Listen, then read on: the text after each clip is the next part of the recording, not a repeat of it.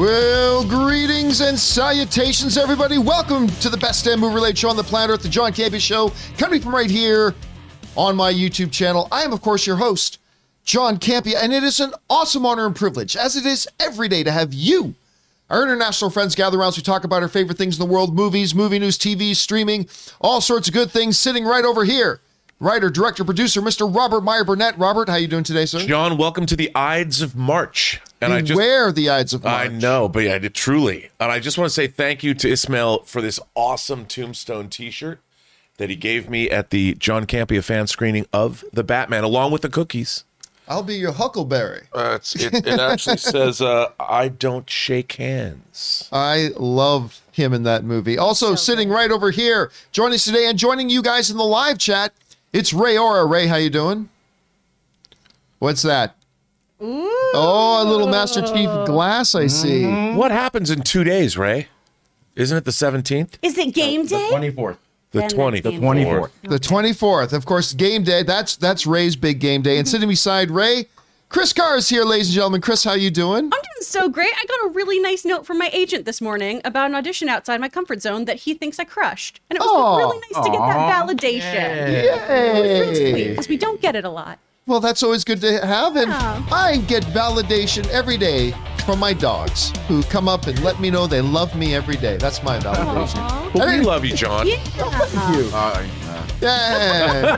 It's always family. All right, guys. It is awesome to have you guys here joining us here today. And here's how today's show is going to go. We're going to break the show into two parts. On the first half of the show, we're going to talk about some predetermined topics. Then in the second half of the show, we're going to take your live comments and questions. Now, if you're watching live, and only if you're watching live, you can use the super chat feature to send in a comment or question, which we're going to be turning off here in about 2 minutes. So if you got a comment or question, you got about 2 minutes to get it in. And then we'll read those off at the end of the show. However, if you're somebody who's watching the show not live in one of the other 22 hours during the day, you can send in a comment or question as well for me or Rob or both of us to answer during a show we do 3 times a week called Mailbag. Just simply go down to the description of this video. You'll see a tip link. Click on that there, or enter it in manually at www.streamelements.com/movieblogtv/tip and send it on in. You'll get your, I was running out of breath there. You'll be getting your comment or question read on Mailbag if we deem your comment or question appropriate to be read on the show. And of course, you'll be supporting the channel at the same time. And all of us involved here at the John Campea Show, thank you guys so very much for your support. A little bit of housekeeping here as well. Don't forget, guys, that if you need your daily fix of the John Campea Show, but you can't be in front of a YouTube video, maybe you're commuting or you're jogging, whatever, good news, there is the audio-only version of the show that we simply call the John Campea Show podcast. It is available on your favorite podcasting app of choice, so go subscribe to it today so it'll be there when you need it.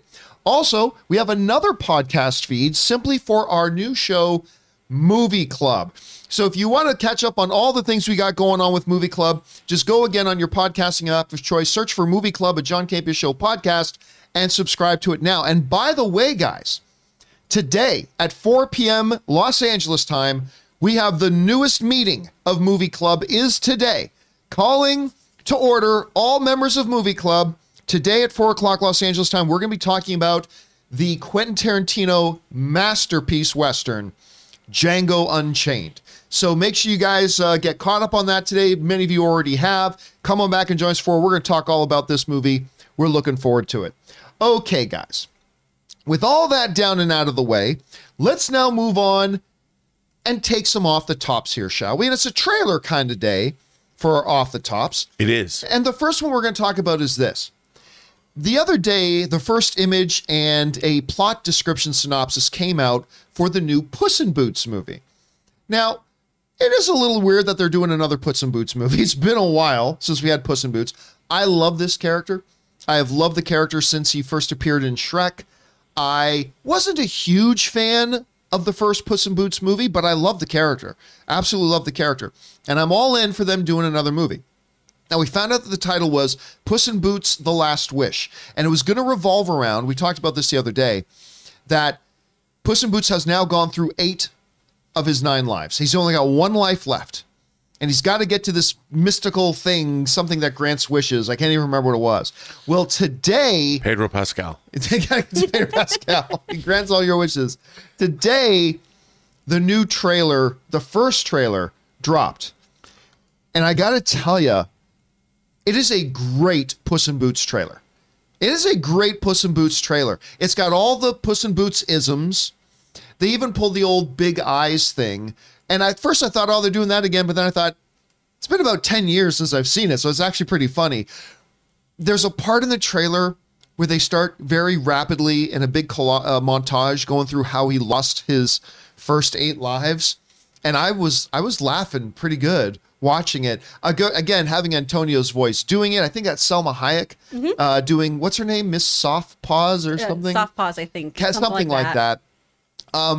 I thought the trailer was pretty damn charming. I mean, I don't know if this movie's going to be any good. Like I said, I didn't love the last one, so maybe this one will turn out the same way. But the trailer itself was actually pretty good. Chris, you had a chance to see the trailer. What did you think about it? Oh, this is charming AF. I love it. Everything about this is cute. I love that he died from shellfish and had a gazpacho accident. I think all of this is wonderful. I think it's going to be really, really cute. And I mean, the cast, we talked about these yesterday. I mean, having Antonio Banderas back doing the voice, Selma Hayek, Olivia Colman in the mix there too. I mean, the cast is wild, and I really, really enjoyed this animation. The way the giant looked in this trailer too. Oh yeah, really that was cool. fun. Yep. Unexpected and really fun. Yeah, I'm excited for them to do this, and we get a little of that nostalgia, those things like the big eye moment we liked, but some new, cool, fun, exciting stuff too. Rob, you had a chance to watch this morning. What did you make of it? Dude, just hearing Antonio Banderas' voice. I mean, when he's in that mode, when he's in sexy mode, right? Whatever, call it what you want. But I know, John, you are not a cat person, but as somebody who grew up in a household of cats, my mom is a crazy cat lady, I'm pro-cat. So whenever you see a film that glorifies the greatness that is our feline brothers and sisters, I, of course, am there for it. God, cats are useless. But, hey, if you like them, I grew up with cats, but if you like them, that's great. But I'll tell you what, I like this cat. I like this cat very much, and I'm looking forward to seeing this movie. Anyway, guys, did you have a chance to see the Puss in Boots trailer? It just dropped just a short while ago, so maybe you haven't had a chance to. It's actually really, really fun. Again, I don't know if the movie's going to be good or not, but the trailer, you got me on board. I'm signing up. What did you guys think about it? Whatever your thoughts are, jump down into the comment section below and leave your thoughts there. All right, guys. With that down, let's move on to another trailer that just dropped this morning, and that is this. I was introduced to a Marvel character. There's one Marvel character that my wife introduced me to, and that was Ms. Marvel. Like the moment they started publishing, Anne picked up the Ms. Marvel books and the graphic stuff, and she brought it home and she read. She really, really likes this character a lot. And then when they announced at D23 that they were doing She-Hulk and Moon Knight and all this other stuff, one of those shows that they mentioned was Ms. Marvel. And I thought, well, that's interesting that they're going to do that. I never really thought they would have done that, but great, let's see how it is. And then they cast a good Canadian girl to be in the lead, so that got me more excited for it. And this morning, the first trailer, it's a couple really interesting things here. The first trailer for Ms. Marvel dropped. And I'm going to tell you this. The first 10 to 15 seconds, I was like, this feels kind of weird. But after the first 10 seconds or so, my brain tuned in and I was watching it, and all of a sudden I was watching through the eyes of, this is this is more John Hughes 80s film than the Spider-Man No Way Home trailer felt. Yep. And I'm like, this is fucking awesome. This trailer is brilliant. And I was instantly sucked into the style they were going for in it. And I found myself there's very much a Luke Skywalker-ism to the character, to Kamala in there as well, with her, young girl, responsibilities, looking to the stars and all that. Obviously big obsession with Captain Marvel and all that kind of stuff. And by the way, just let me say, I'm not a huge fan. I know it's a very popular song, this Weekend song. What's it called? Lights or City Lights? Blinded by the Lights or something like that. I know it's a very popular song. I'm not a huge fan of the song. What a perfect song for this. Just the way that the certain notes hit at certain times and all that kind of. Listen, I'll tell you what. I've been curious about this Ms. Marvel show. Curious about it. This trailer, bonkers good. And like so many things that Marvel has been putting out lately, feels completely different from anything else Marvel is doing. And I feel like lately we're saying that about everything Marvel's putting out. Like Eternals, completely different from anything Marvel's ever done. Shang-Chi was very different from anything they've ever done. Talking about, now we're talking about Moon Knight. Looks completely different than anything they've ever done. And now I watch this, and again, it's completely unique from anything they've done before. And I went from being curious about this project to being damn near all in. I loved what I saw. Again, this was just a first trailer. We haven't gotten a sense of the story yet. We haven't gotten a sense of, okay, so what's the driving narrative here? Obviously, young girl who's a fangirl, obtains powers, whatever. Okay, yeah, we all know that. But what's the story going to be? Who are those four shadowy figures standing in the mist? What's with those agents going into the bank? Like, there's a lot of stuff there that we don't know, and I'm sure all that stuff will come in a second trailer as we get closer. So I just loved it. Now, before I ask you guys about your thoughts on it, one other thing was absolutely fascinating that is very easy to overlook. This thing starts on June 8th. The reason that is fascinating is because Obi-Wan is a 6-week series that starts on May 25th. That means on June 8th, we are going to get 2 Disney Plus premium shows airing at the same time. Ooh. We're going to have Obi-Wan Episode 3 and Ms. Marvel Episode 1. I have been critical of Disney that they seem to feel like, well, we can't possibly have 2 premium shows running at the same time. It's not like TV has done it for 50 years. Well, guess what? Here we are. We are going to get 4 weeks of overlap. 4 weeks of overlap of Ms. Marvel and Obi-Wan, and I find that pretty awesome. That's really going to make me look forward to, but then, oh my God, that means Tuesday at midnight is going to be a long night because I'm going to have to watch the Obi-Wan episode and I'm going to have to watch, who knows if they're going to stagger that. So yeah, I love the trailer. I think it's great. And I'm very excited that they're actually going to be running multiple shows on the same days. Anyway, Rob, you had a chance to check out this trailer. What are your impressions of it? This is our first look at this, but also besides, our first look at it, what do you think about the overlapping stuff? Well, first of all, the overlapping stuff is quite interesting. I mean, to me, it's you're not just giving potential subscribers one show, but 2 different demographics. I think it's a smart move. And I would expect that we're going to see more of that moving forward with Disney Plus in the future. But as we often talk on the show, John, about how the MCU has looked at different genres of stories. And Winter Soldier was a 70s conspiracy thriller to the point where they even hired Robert Redford, from 3 Days to Condor and All the President's Men to basically be the head of Hydra, essentially. And so to see what is ostensibly a 80s John Hughes movie with superheroes. I mean, we've seen a lot. There's been a lot of Nickelodeon shows and everything from iCarly to whatever. So it's well-trodden ground, but in the MCU, they're going to do their own spin on it. And I've seen a lot of vitriol already about this trailer. Mm-hmm. And I'm just like, well, what did you expect? You're not going to get like the Batman, but with Kamala Khan. You're not a Kamala. Is it Kamala? You're not going to get that. And this was exactly what I thought that we would get. And I thought the trailer looked delightful. I mean, if I was 16 years old and my sister was 13, she would be eagerly awaiting this a show. I might not be as eager, but I'd probably watch it with her. And I watch this and I'm like, this is delightful. I really would like to see what is even another girl. We know what Spider-Man's perspective is of the MCU. Let's see a superhero female perspective from high school about the MCU. What's it like to live in a world where the Avengers are real? What part did you like most about that trailer? You know what I liked? I liked the tone of it. Yeah. I like the fact even the graphics, how it looked like they were drawn in a notebook and they had a comic book vibe, a panel vibe when it first started out. I like that. I mean, it was happy and buoyant, and what's not to love? That's what I thought was fun about it. It's not dark. I didn't feel the world was coming to an end. It put a smile on my face. Chris? And you know what? That last shot when she's sitting on top of the lamp. Oh, yeah. Anne was watching that. She goes, boom. Because like I said, Anne loves Ms. Marvel. She goes, that's straight out of the comic book. Right out of the there. comics, dude. Yeah. And I'm like, boom. I love that. Yeah, she enjoyed that a lot. Chris, you sat down and watched this trailer for the first time this morning. Did you like it? What did you like about it? Maybe what didn't you?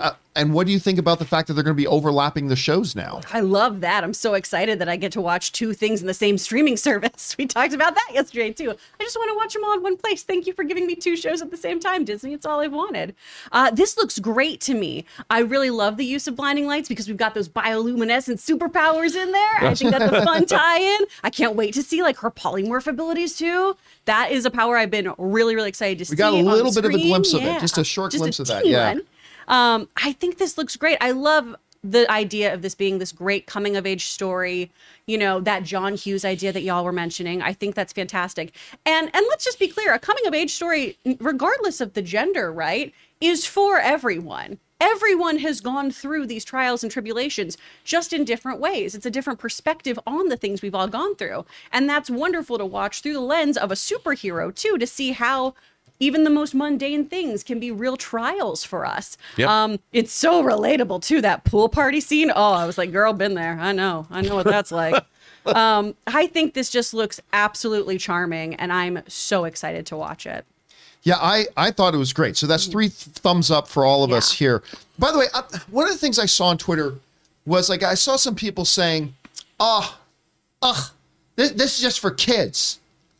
And I'm like, no, it's not. It reminds me of like, there was some criticism and some firestorm going around because some critics said, well, you know, because Turning Red is about Asian culture, that has nothing to do with me. I'm not. And what they were missing out on was that there was a shared experience in the cultural stuff that they were talking about. And if you really watch it, you realize this is a story about the common human experience we have. It just looks a little bit different. When you get a movie like this or a show like this, in my opinion, at any rate, where it's like this high school student, what they're going through, there are still universal issues being communicated that I think adults still think. Look, adults still look to the stars. Adults still dream of what can be. Adults still think about what they themselves can accomplish and become.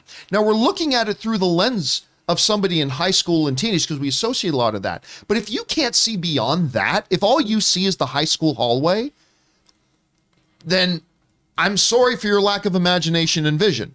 But I think this is now, Ms. Marvel may end up being bad. I may not end up liking the show. But I think if you're so limited in thinking, this is a story about somebody who I'm not, therefore it's not for me, I don't know what to tell you. Well, but at that point. It's a different flavor. And if you haven't had that flavor before, why are you going to judge it?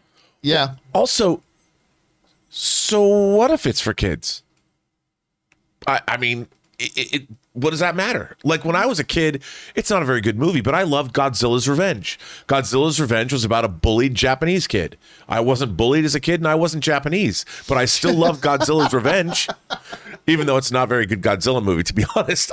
I mean, I will watch a story like Just One of the Guys was one of my favorite 80s teen films. That's great. Not just because Sherilyn Fenn's in it. I was going to say, I feel like I know why you enjoyed that movie. No. But it's legitimately a good It's really movie. good, though, yeah. You know, there's second tier teen films that aren't John Hughes. Just One of the Guys was one. Secret Admirer, which is a romance with C. Thomas Howell and Lori Loughlin, another one.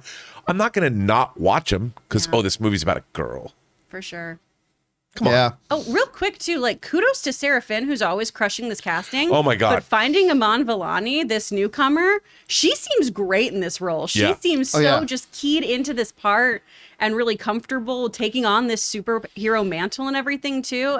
Sarah You know Finn where I is really just felt slaying it was her in the guidance counselor office. Yes. Like that's like you're just like that's the moment that I went when she's like talking. So like, what do I have to plan my whole life? I'm like, it was at that moment that I went, she was the right one. Yeah. Yep.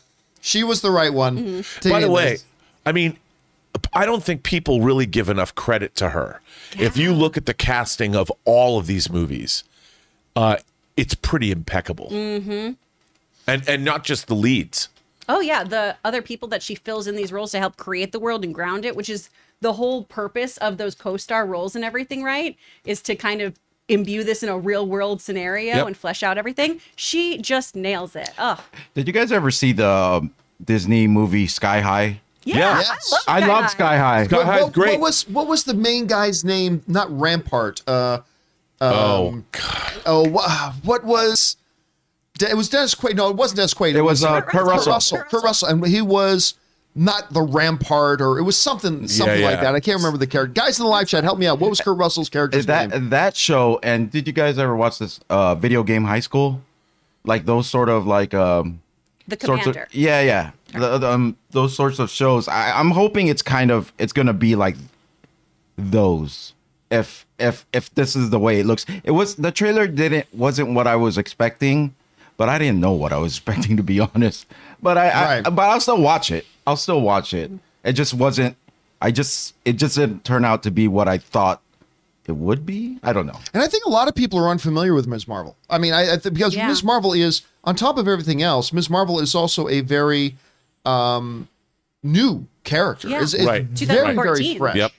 Yeah, so for most comic characters who have been around for decades, and Yeah. Who this is different. coincidentally was also introduced in that same year was the Mr. Knight persona of Moon Knight. Oh, full circle, Rob. So Good maybe job. there'll be a team up. Oh, If it starts with the letter M, come on now. You can do it. Anyway, guys, it's a thumbs up around the table here. What did you guys think of the Ms. Marvel trailer? Was it what you were expecting? Was it something completely different? Maybe you, like a lot of people, you were completely cold going in. And what do you think about the fact that Disney Plus is now showing, we're willing to overlap some shows. We're willing to have multiple premium shows running at the same time. I personally find that very exciting. What do you guys think? Whatever your thoughts are, jump down into the comment section below and leave your thoughts there.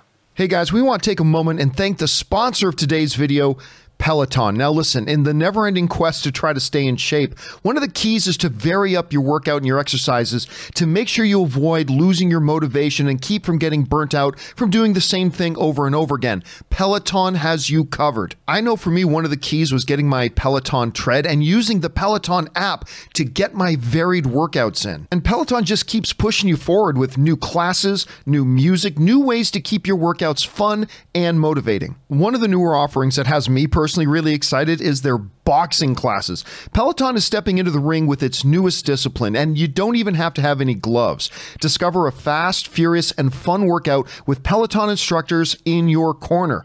Even if you've never boxed before, these classes will have you working up a sweat while working on the fundamentals of form, footwork, and fun combos that will keep you on your toes. Peloton has a workout for every day and every kind of schedule. So guys, right now, visit onepeloton.com to learn more. That's onepeloton.com. And a big thank you to the good folks at Peloton for sponsoring this episode of the John Campea Show. All right, guys. With all that down, let's move into our main topics here today, shall we? And how do we select our main topics on the show? Well, it's really rather simple. You see, you guys come up with them. Whenever you come across a big topic, issue, or story that you guys feel we need to cover as a main topic here on the show, just go anytime 24/7 over to www.thejohncampeashow.com/contact. Once you guys get there, you're going to see a form. Fill it out with your topic or question. It's absolutely free. Hit submit, and then maybe, just maybe, you might see your submission featured as a main topic here on the John Campea Show. With that down, Chris, what is our first main topic today? this first one comes from Isaac. Hi, John. According to The Hollywood Reporter, before the scripts for Obi-Wan were rewritten to be less bleak and hopeless, in the words of Kathy Kennedy, Darth Maul was supposed to be a part of the show. Wouldn't this have contradicted what we saw with Maul and Kenobi in Rebels? What do you think of this? Thanks, and bring on the filthy. All right, thanks a lot for saying that in, man. Yeah, there had been a lot of talk going around that some people wanted to see Darth Maul in the Obi-Wan Kenobi series, which would have made zero sense. Like none. When you watch Rebels, and I understand not everybody watched Rebels, but it is canon, Maul is on a quest to find out if Obi-Wan is still alive. He had no idea if Obi-Wan was alive. And then he finds out definitively Obi-Wan is alive.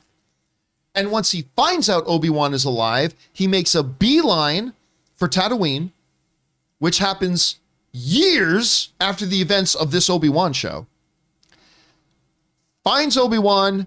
They have a 3-second fight, and Darth Maul dies. It would be completely breaking canon to have Darth Maul, to which a lot of people, when I would have this discussion with over the last year or so, would say, well, I don't care. I love Darth Maul, and I want to see him there. And I like Darth Maul too. I love Darth Maul. Who doesn't like Darth Maul? He's probably Obi-Wan Kenobi. Obi-Wan Kenobi doesn't like Darth Maul. Qui-Gon Jinn probably not very fond The rest of of the Jedi Order. But he is probably the single coolest thing to come out of the prequel era of movies is Darth Maul. And so, of course, we like him. But you don't just go throwing canon into the wood chipper just to get rid of him. Well, apparently, though, they were looking at putting Darth Maul in this. As a matter of fact, apparently in the first script that was in, it was going to be with Darth Maul. This comes to us from the folks over at Screen Rant who write the following. According to a new report from The Hollywood Reporter, so it's not Gus's gas station movie reviews.fart. According to a new report from The Hollywood Reporter, Darth Maul will not appear in Obi-Wan Kenobi. The news comes with additional insight into the show's development, as it is revealed that there were previous plans to include him. Ray Park, who played Maul in the Star Wars Episode 1, The Phantom Menace, and Solo, A Star Wars Story, reportedly was preparing to return. However, creative changes to the series meant cutting Darth Maul's role. Lucasfilm representatives denied any plans to include Maul in any versions of Obi-Wan Kenobi, but the Hollywood Reporter's source states otherwise. In any case, Darth Maul is not expected to appear in the upcoming Star Wars show. And thank frickin' heavens. It would have made zero. Now, let me reiterate. I love Darth Maul. And I got really excited at the end of Solo when he popped up there. Right? Because in the time frame, that fits canon. Everything was fine. But the idea of bringing him in here, while it would have been fan service, remember what we said. Fan service is fine if it serves the narrative. If it serves the story and furthers the story. Considering bringing in Darth Maul would have been trashing the narrative and obliterating the canon, it would have just been pure, empty fan service. As much as I would have gone squee, and everybody else would have done the same thing to see him because it's Darth Maul. What would you have done, John? Squee. Okay. Internet, please clip that. there's your new trending thing. But it would have That's already been memed. It would have been everybody. We all but it would have been a huge boner to see like Darth Maul on there wrecking shop again, right? But it would have been at the sacrifice of story and at the sacrifice of canon, and it wouldn't have made sense. Who cares about story, John? We just want to see him. They dropped this news after I wear my Darth Maul shirt yesterday. Oh, that's right. That was a good Darth Maul shirt you had on They should yesterday. just take a page from Moonfall and not care about the story. Yeah. That's right. Or just any new Star Trek series. Narrative? They don't care What's about that? canon either. Have the Darth Maul triplets show up. There were never Darth Maul triplets. Now there are. Actually, dude. Better than now- Darth Maul? Hang on 3 a second. Darth Mauls. Wait a minute. I'd like to see some Darth Maul triplets. If you I'm know what telling I'm saying. you. Come on now. 3 Darth Mauls. 3 Darth Mauls. They could be Why do you have to say it like They don't that? have to be. I don't know. I'm just saying. I like So- Darth Maul triplets, baby. Now, the whole notion about them going back, like I was always fine that they wanted to go back and rewrite the script. I mean, Right. that's fine. I mean, I didn't like it at first. I was like, look, if you knew that was the story you wanted, why are you changing your mind now? But fine. You're uncomfortable with the story where it's at and you want to rewrite it, fine. Hearing this makes me even more comfortable that they rewrote the script because it just wouldn't have made any sense. So apparently that's it. 100% official. There are still people speculating, but there will be no Darth Maul, no Ray Park in this thing. Now, look, let me be clear too. I'm still open. There is a good period of years in the Star Wars story there. Solo kind of highlighted this, where there is room for a Darth Maul story if you want to tell it, but tell it in such a way that it does not contradict canon that you've already established. That's all I ask, but there's still room for it, and I'm interested in it. Anyway, Rob, you hear about this, that apparently, according to the Hollywood Reporter sources, that there were plans in the initial draft of it to have Darth Maul be the villain. What do you think about that, and what do you think about the fact that they removed him? The Hollywood Reporter article does go into some depth, and it was Filoni Consulting that made sure that this didn't happen. And On one hand, John, I'm like, how did that happen in the first place? Like, how did anybody come up with a script that Darth Maul was even in? Like, how did somebody not consult with these things to begin with? Which I won't get into that, but it makes sense that look, we all want things to have canonical fealty to what's come before and after. And I think if you decide to play in a time frame that has been bracketed between two movie series and two different animated shows with the Clone Wars and Rebels, I think it's important that you adhere to these things, because what they have is this grand narrative sprawled out over multiple formats. Now we're getting live action TV shows. So I like the fact that they put the brakes on this and that cooler heads prevailed, and they're looking at this grand narrative and taking it seriously. I think that's what we want from all of our franchises, isn't it?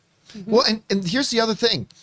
This move does something that I have been asking Star Wars to do, because, I love Star Wars, but my one big criticism of it over the last number of years has been, a lot of years, has been the shrinking of the universe. Right. Everything's got to be... So, okay, Darth Maul, we've had him for decades. We've had several things with Darth Maul. You know what we've just introduced recently and we're just touching on? The Inquisitors. And this decision, to me, was not just about, okay, well, Darth Maul breaks canon if we bring him in here, but to me, it also represents a decision to, hey, even though we're going back to old Obi-Wan, let's see if we can expand the Star Wars universe a little bit, and let's delve more into the Inquisitors. And I really like that move. Anyway, Chris, you hear this news. What do you think about the fact that he was in there? What do you think about the fact that he's not in there now? What's your perspective here? Darth Maul is the Puss in Boots of Star Wars. He can't die. We keep trying to kill Puss in him. Boots of Star But Wars. he keeps showing back up. Yeah, y'all, just because it's in a different medium does not mean it's not canon. It's the same thing with Marvel, right? What if is canon? And that was a whole thing on the internet too, with people being like, well, if I don't want to watch an animated show, I shouldn't be punished for it. You're not being punished. You just don't know the full story. Yeah, but everyone knows animation isn't real. Oh my gosh, It's animation is just so lowly. It's amazing and it's wonderful. People need to put some respect on it. But it's just for kids. Animation is just for kids. Didn't you know that? We it's only can't- for kids. We can only tell stories in certain mediums, right? Oh my gosh. It's why fantasy films can have no merit, on a critical stand. Especially right? animated fantasy Yeah, films. absolutely. Like, people just need to get over putting these things in boxes. A medium doesn't determine the merit of something. So that's my whole issue with that, first off. I'm glad we're getting away from Maul too. This is a really cool character. Y'all are right. But it has been feeling like everyone in Star Wars knows each other in this weird Dickensian kind of way, where everyone is somehow related to or connected to each other. Well done. Thank you. Well done. I was an AP English. I studied. And I just don't understand why everyone has to know each other. Everyone already has to have some kind of link to each other. Please, sir, may I have some more? Little orphan Annie doing that business. I think it's really exciting to bring in fresh IP to this. And that's what Star Wars needs, is a little something new in the mix too, because we can't just completely bank on nostalgia. We have to deliver good, interesting storytelling. And I'm hoping that that's what they're doing here. Yeah, and while the Darth Maul delivers the squee, it doesn't create something fascinating and new or interesting. And delving into the Grand Inquisitor and the other Inquisitors as a part of this, again, and we got more flavor of the Inquisitors once we got into Jedi Fallen Order, right? And I think to explore that now, I think is really interesting. So I'm kind of glad with the direction they decided to go here. Anyway, guys, question is for you. What do you think about this? Would you have liked to have seen Darth Maul in the Obi-Wan series? Are you like me and you're kind of glad he's not? What do you think about the decision to change? What do you think about the fact that they decided to have him in there in the first place? Whatever you guys are thinking, jump down into the comment section below and leave your thoughts there. Okay, guys. With that down, let's move on to main topic number 2. Chris, what is our second main topic today? This one comes from Otto. Greetings, beautiful people. So we all know that The Boys Season 3 is starting up here pretty soon, and the new trailer was awesome. That's great, but I didn't realize that Season 4 had already been greenlit and that it's actually already shooting. Carl Urban just confirmed that he's already shooting the next season and will be doing so until the end of the year. What do you think about this? All right, thanks for saying that in. And yeah, there's been a lot of boys A lot of The Boys stuff come up lately. A couple days ago, that poster dropped where it showed that Butcher was going to have the laser eyes. Then they dropped that first trailer, which doesn't give a lot away about what the story of the season is, but there's a lot of good, brutal, violent, gory stuff in it, including one of the things I'm most excited about, probably I'm most excited about for this season of The Boys, is Supernatural's Jensen Ackles coming in as Soldier Boy. Number one, because I'm super excited that it's Jensen Ackles, because I'm a Supernatural fan. But number two, I think Soldier Boy is going to be a really great character. The Captain America knockoff in this is going to be fascinating. I'm dying to see what they're going to make him like. I think that's great. Now, we talked on this show a while ago that there were reports going around that The Boys season 4 was already greenlit before 3 even came out. But now you can put a nail in that. It's actually true and happening. And this comes to us from Carl Urban himself. And basically, this comes to us from CBR, who writes, "It seems that The Boys is officially returning for a 4th season. While Prime Video hasn't given any word about what fans can expect after the upcoming 3rd season, actor Carl Urban has confirmed that he is not done filming the series yet. I'm shooting The Boys through the end of the year," the actor told Variety's South by Southwest studio this past weekend. Before now, fans of the series only had reports claiming that The Boys was renewed by Prime Video months ahead of season 3's release. But now, it's official. Carl Urban himself confirming that they are doing, and he's currently shooting it through the end of the year, which I love, because that kind of means we won't have to wait too awful long to get season 4. This is a show that is clearly not for everyone, right? We talk about the fact that The Boys hooked me immediately in episode 1 when Hugh and his girlfriend were walking along and then a train ran right through his girlfriend, blowing her into a billion little pieces. That's when this show hooked me. I happen to know a couple of people that's when the show lost them. Because because that sort of thing is not for everybody, and I get that, and that's fine. But I unabashedly will tell you that this show is for me. It's across the veneer of the bonkersness, and you get below it, there's some great human story stuff. There's great, again, one of my favorite episodes of television in the last 5, 6, 7 years was the airplane episode. When Maeve and Homelander are on that airliner, like that is, to me, is one of the most powerful things I've seen in a long time, in the struggle that Maeve had. And even Homelander didn't like what they had to do. Like, even Homelander was like, okay, let me see if I can think of a way out of this. I mean, once he realized he couldn't, he was like, oh well. But I mean, he was like, yeah, I got to try to figure this out. But there was no way. There was no saving those people. And he, of course, then he did the very evil thing but he could have saved some, but then they would be witnesses, and well, that's no good. So anyway, in case you thought I was starting to paint Homelander as some kind of heroic figure, I'm not. But God, I love this show. And I'm going to be very curious to see what direction they go with this season. Now we already know they're doing season 4. I'm super thrilled. Rob, you see this. We were looking at the poster. We talked about the trailer. What do you think about them already shooting season 4? Dude, I love this show. I love the trailer for season 3.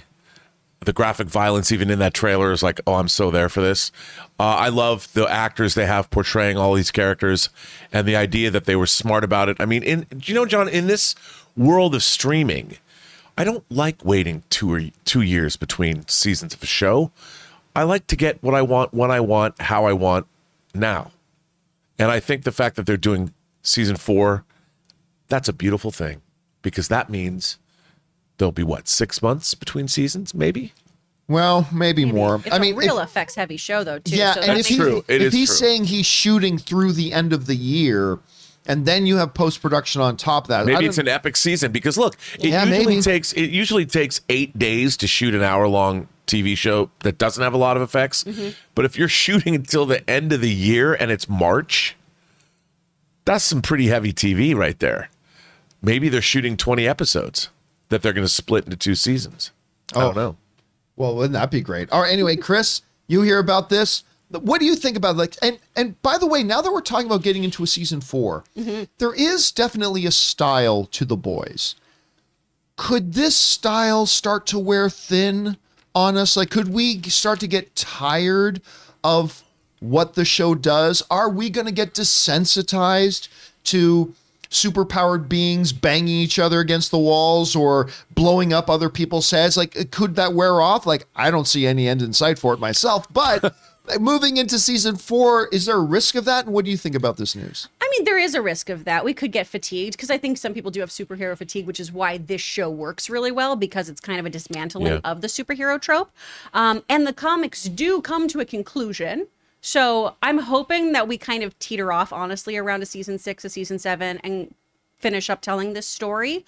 I am really, really hyped about this, though. There's a great comment in the chat from Sundown Studios 2.0, over under 20% that Wayward Son plays when Jensen Ackles shows up as Soldier Boy. I was like, over, so over. I think it'd be hilarious. I think it'd be so good. Seth Rogen, Make it so. make that happen. I don't care that. what you got to pay in music rights.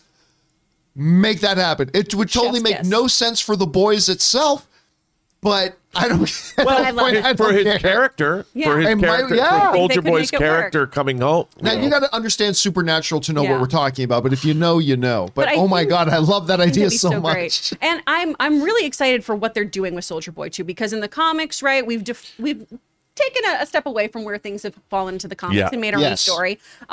I'm very, very interested to see what they do with this version of Soldier Boy, though. I've mentioned it on the show before. We've had like whispers of the Hero-gasm arc, and now I'm wondering how deep we're going to get into that kind of storyline too, and how salacious and seedy all of that is. Oh man. These comics are so messed up, and They really I'm are. so excited that this show is just, we've said it before, elevating the source material too, and making it something that's transitioned onto the screen so well. I'm really hyped, and I'm so happy it's greenlit. I also think too that means to me that the effects are going to continue being really, really masterfully done. Yeah. And that I think is one of the things that makes this show stand out so much, is that some other television superhero shows that honestly probably don't have the budget that an Amazon Studio show has are sometimes lacking when they're showing us superpowers. CW. Yeah. Sometimes. They make up for it in Pretty People. And that's nice too. That's good. By the way, I should just point out, Ira in the live chat just talking about the idea about the Wayward Sons. Like, remember, Eric Kripke is the showrunner Yep. who created Supernatural, and maybe he can find a way to make that I happen. hope it happened. I do. It makes me happy. And by the way, we brought up the comics. This is one of those rare things where I feel very confident in saying, I actually think this on-screen version of The Boys is better than the comics. 1,000%. I think so too. I think I think you were the first one, Rob, to kind of suggest that to me. And I thought, well, that's not real. And then I thought about it. I'm like, you know what? You're right. This is better than the comics. Well- That's not knocking the comics No, at all. not at all. I just love the way they're pulling it off. Yeah, I mean, I think because, but to be fair, when you have the comics already written, you can see what worked and what didn't, and sort of.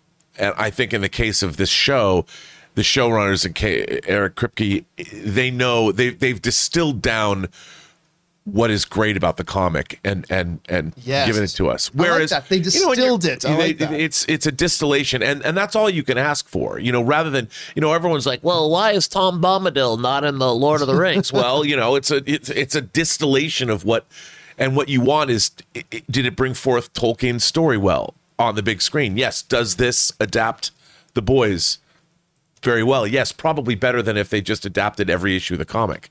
And that's what you want. And I love it. I can't wait to get season 3. And now we know we're getting season 4. Question is for you guys. What do you think about this news? That they are indeed, Carl Urban's confirmed it. They're already shooting. It's going to shoot till the end of the year for The Boys season 4. Are you hyped for season 3? I certainly am. Maybe you're one of those people that this show isn't for you, and that's totally fine too. Whatever you guys are thinking, jump into the comment section below and leave us your thoughts. All right, guys. With that down, let's move into main topic number 3, shall we? Chris, what is our third main topic today? Third topic comes from Janet. Hi, John and crew. What are your thoughts on the trailer for the HBO Max original series, Tokyo Vice? Ken Watanabe looks great, and there's some Infernal Affairs vibes. April 7th looks fantastic. All right, thanks for sending that in, Janet. And it's funny because somebody just wrote in the other day. You remember somebody wrote in saying, hey, John, where's the Tokyo Vice trailer? The show is like a month away or less, right? Whereas, and I said, yeah, well, remember, television's a little bit different than movies. Like sometimes television shows will, like Disney Plus, will drop trailers really early, but a lot of times TV shows, they have a much smaller marketing window, whatever. But the trailer has now come out.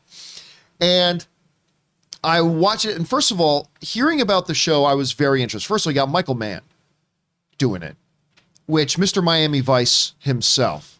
So you know it's going to have the atmosphere. You know it's going to have the attitude. And by the way, there was a Michael Douglas movie. I want to say it was called Black Rain. That was it.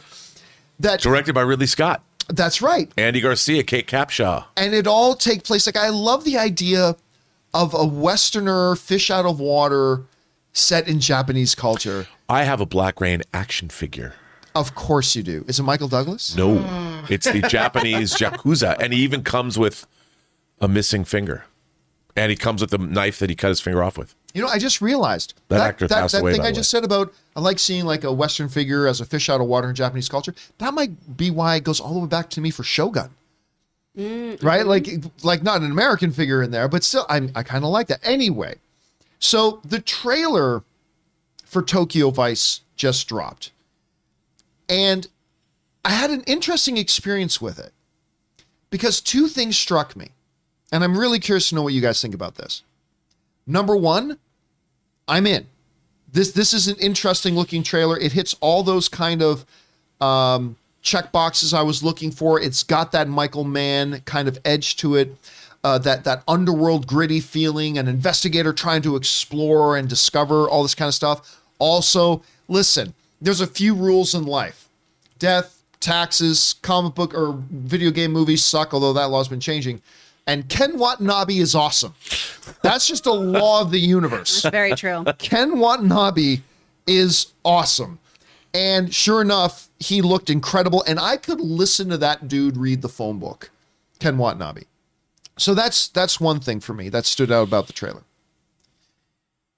The other thing is this. I think I realized watching this trailer that I don't actually think Ansel Elgort's all that good.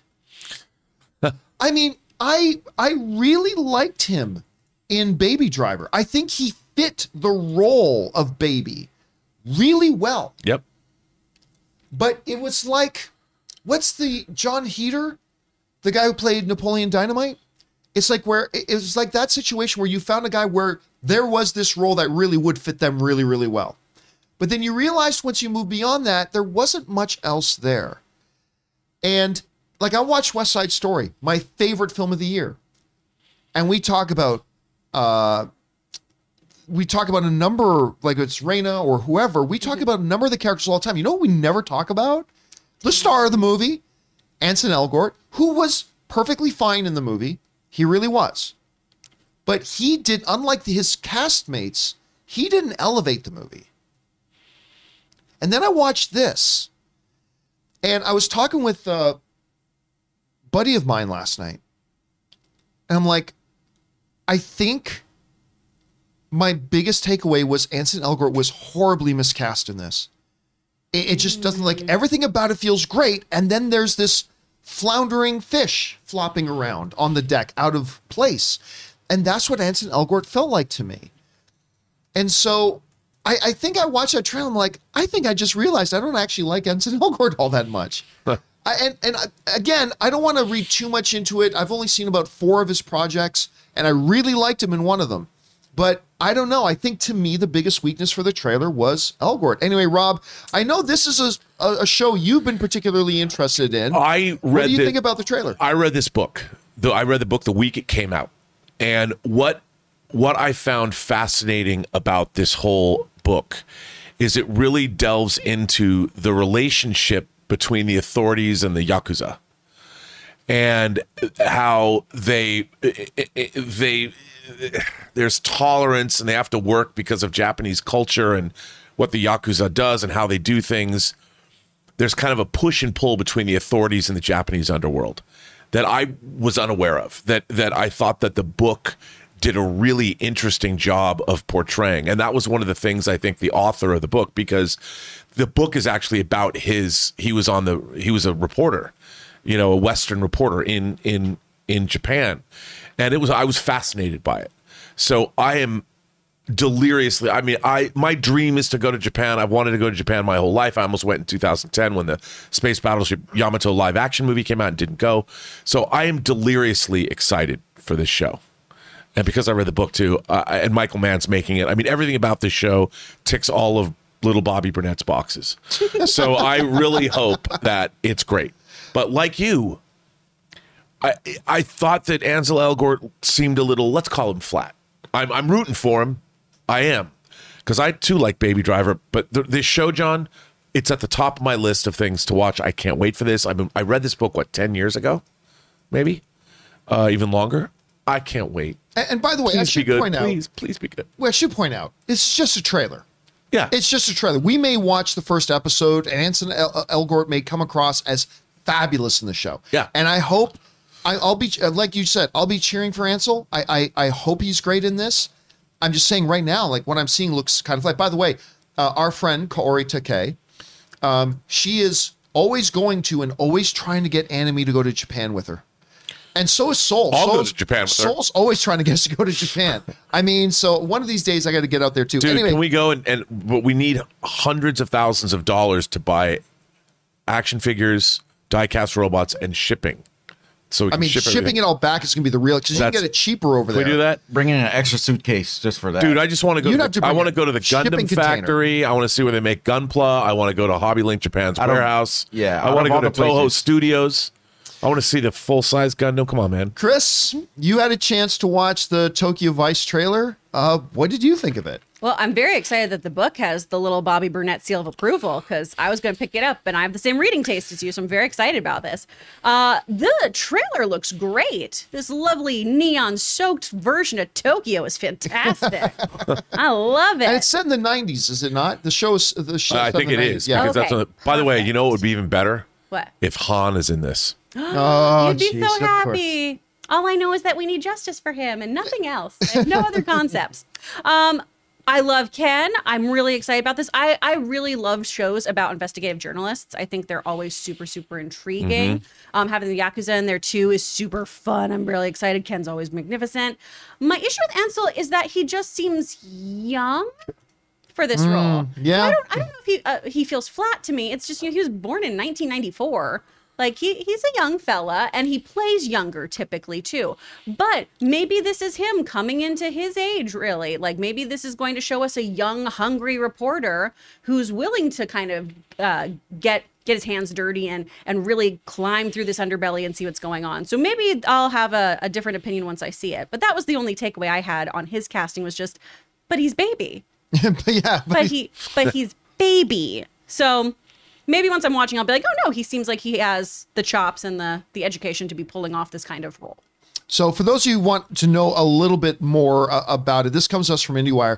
A TV adaptation of Jake Alstein's 2009 nonfiction book, Tokyo Vice, An American Reporter on the Police Beat in Japan, that's a long title, has been in the mix for a decade. The memoir, a recounting of Alderstein's, I hope I'm saying that, Alderstein's years living in Tokyo as the first non-Japanese reporter working for one of Japan's largest newspapers, originally inspired a project that would have seen Daniel Radcliffe facing off against the Yakuza in the form of a feature film. Give me that. Now I'm mad.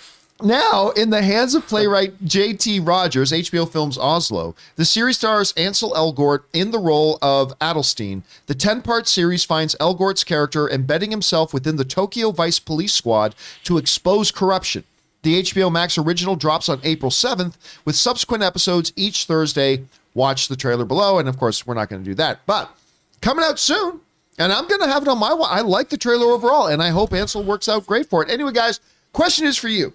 Did you have a chance to see this trailer for Tokyo Vice? If so, what did you think about it? Whatever your thoughts are, jump down to the comment section below and leave your thoughts there. Guys, we want to take a moment and thank the sponsor of this video, Policy Genius. Life insurance can give you peace of mind that if something happens to you, your loved ones would have a financial cushion for rent or mortgage payments, loans, education costs, and everyday expenses. Policy Genius is your one-stop shop to find and buy the insurance that you need. You can click in the description or head to policygenius.com/Campia and answer a few questions. In just a few minutes, you can compare personalized quotes from top companies to find your lowest price. You could save 50% or more on life insurance by comparing quotes with Policy Genius, because the team of licensed experts at Policy Genius will help you understand your options and apply for the policy that you choose. The Policy Genius team works for you, not for the insurance companies.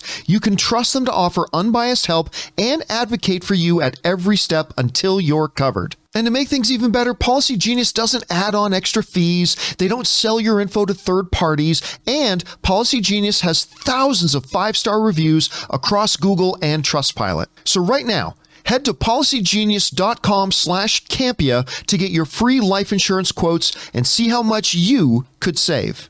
And thank you to the folks at Policy Genius for sponsoring this episode of the John Campia Show. All right, guys, with that down, let's get into main topic number 4. Chris, what is our 4th main topic today? 4th topic is coming from Trevor. Did Will Smith just drop that his son is going to be Miles Morales? I know there's been some talk for a while that Jaden could be a live-action Miles, but I honestly never really paid much attention to those rumors. But with what Will Smith just said, it's kind of hard to ignore that it could be possible. If it is, I don't know how I feel about it. What do you think?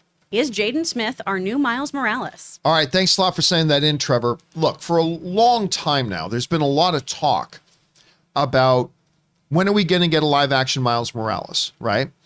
And Spider-Man Into the Spider-Verse, to me, is definitely in the top 2 best Spider-Man movies. It's either Spider-Man Into the Spider-Verse or Sam Raimi's Spider-Man 2. Those are, to me, no doubt, the 2 best Spider-Man movies. And that Into the Spider-Verse thing was such an introduction for a lot of people to Miles Morales.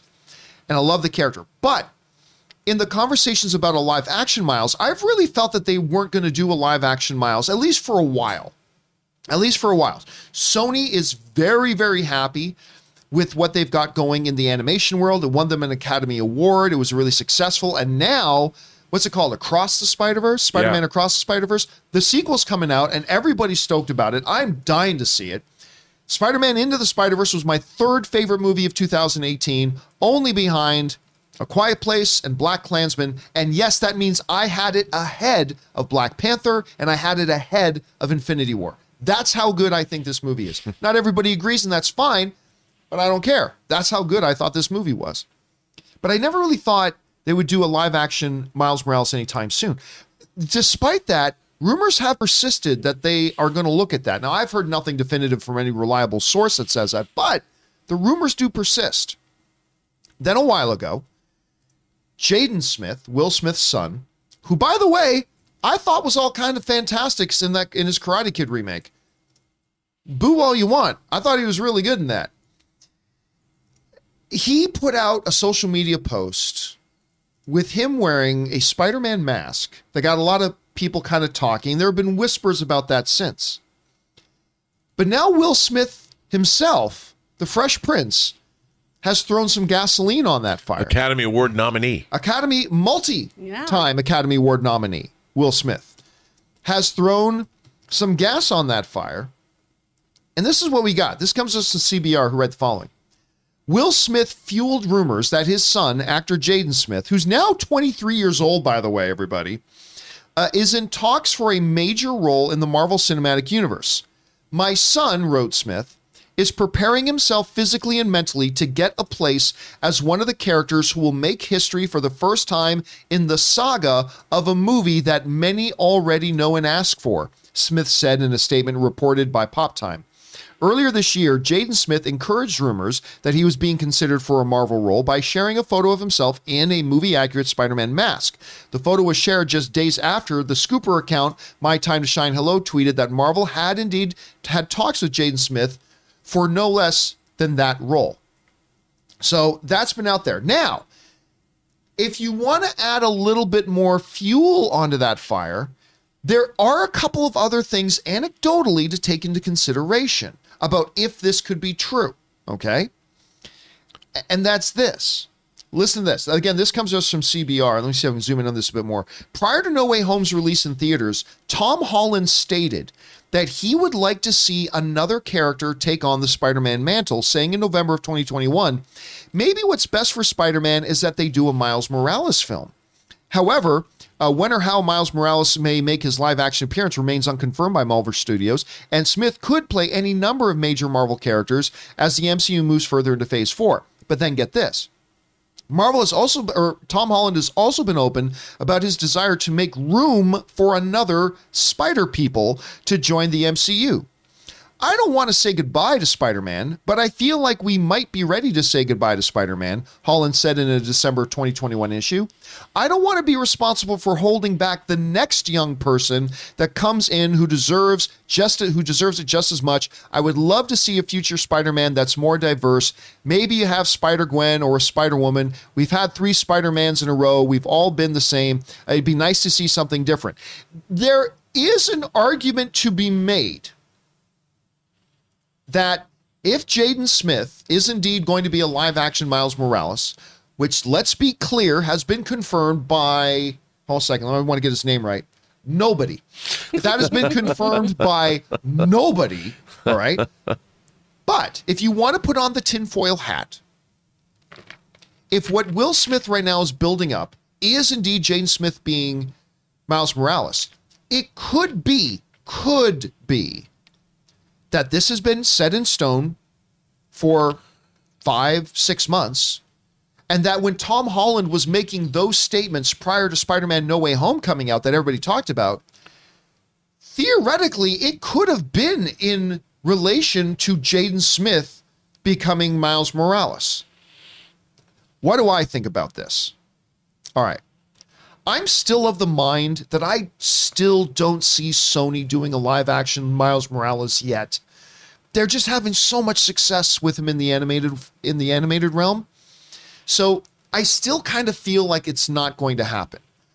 But while all this is purely anecdotal, for sure, and nothing solid or concrete, I must confess that when you line up all these pieces of information together, it is conceivable. It is, in the words of Star Wars, it is possible, however unlikely, that this is conceivable that could be done there. And listen, I would also say this, if it did turn out to be true, I would caution anybody from just instantly rejecting the notion of it being Jaden Smith.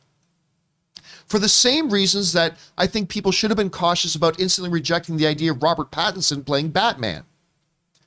I think Jaden Smith has had room to improve and grow. And it's been a couple of years, and he started turning in some interesting things.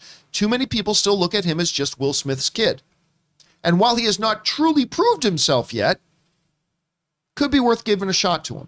So again, I don't think it's happening, but I think there's enough there that I don't think you're crazy if you do believe it's happening. And if it is Jaden Smith, I say we give him a shot, and let's see what he can do. So I don't know, Rob, listen, there's a lot to take in here with this whole thing.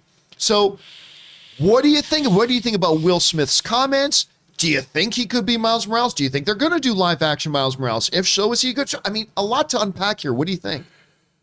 Ooh, well, it would not surprise me in this day and age, John, if a movie called Across the Spider-Verse ends with a live action Miles Morales, whether it's in a post-credit scene or whatever. Because it is, after all, across the Spider-Verse. The multiverse is big now. And if only Will Smith had ever had a long-standing relationship with Sony in, say, another franchise property that they did. You never know, because if there was a live-action Miles Morales movie and Jaden Smith did play Miles Morales, I'll bet you dollars to donuts, perhaps his own father would appear in that film as his father. That is a package that's worth investing lots of money into, not just a Spider-Man movie. I think Miles Morales being played by Jaden Smith is a great idea. And like you said, he was really good in The Karate Kid. Sure, has he been wacky in his personal life? Yeah.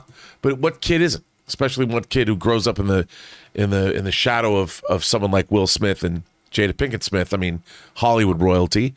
But I like this idea. I mean, I think what are you laughing at? Sundown made a comment, and I just said it in my head. He's like, Karate Boy, Karate Kid, Karate Boy. Karate Kid reboot boy. I would call him After Earth. Was it After Earth? Yeah. I like that movie. Sue me. All my credibility might have gone out the window, but that was a Sham Hammer exclusive. No, but I think it could happen. I think it makes a lot of sense from a number of different levels.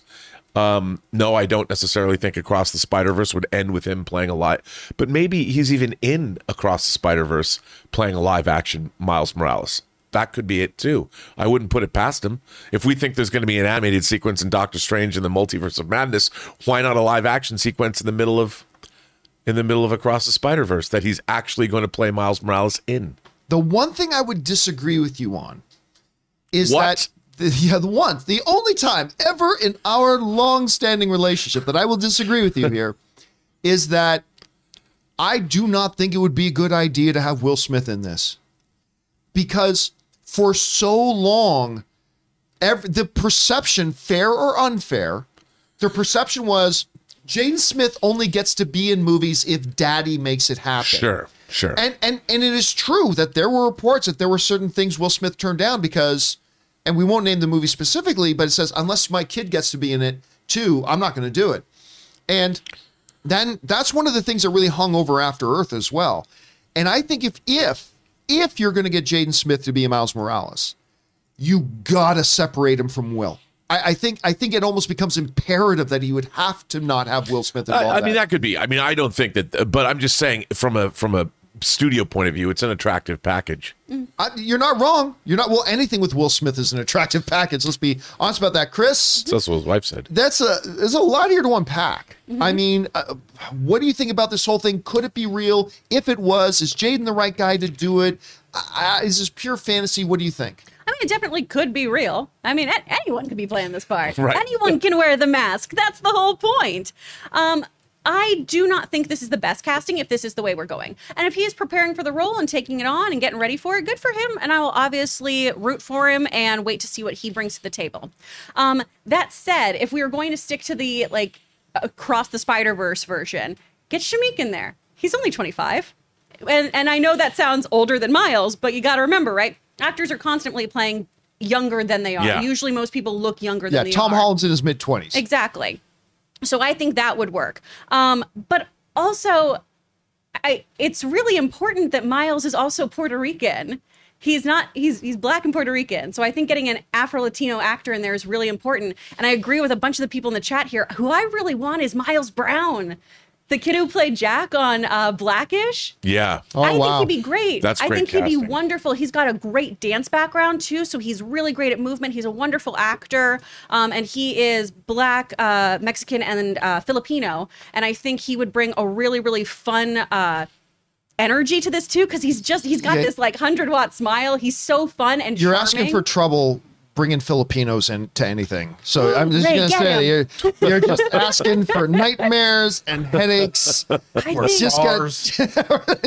Take my word for it. I think it's really important that aspect of Miles, though, is represented. And I feel like Marvel's going to include that in their search. So, and again, chat, we're on the same page today. I love this idea of Jaden or someone else coming in for Static Shock.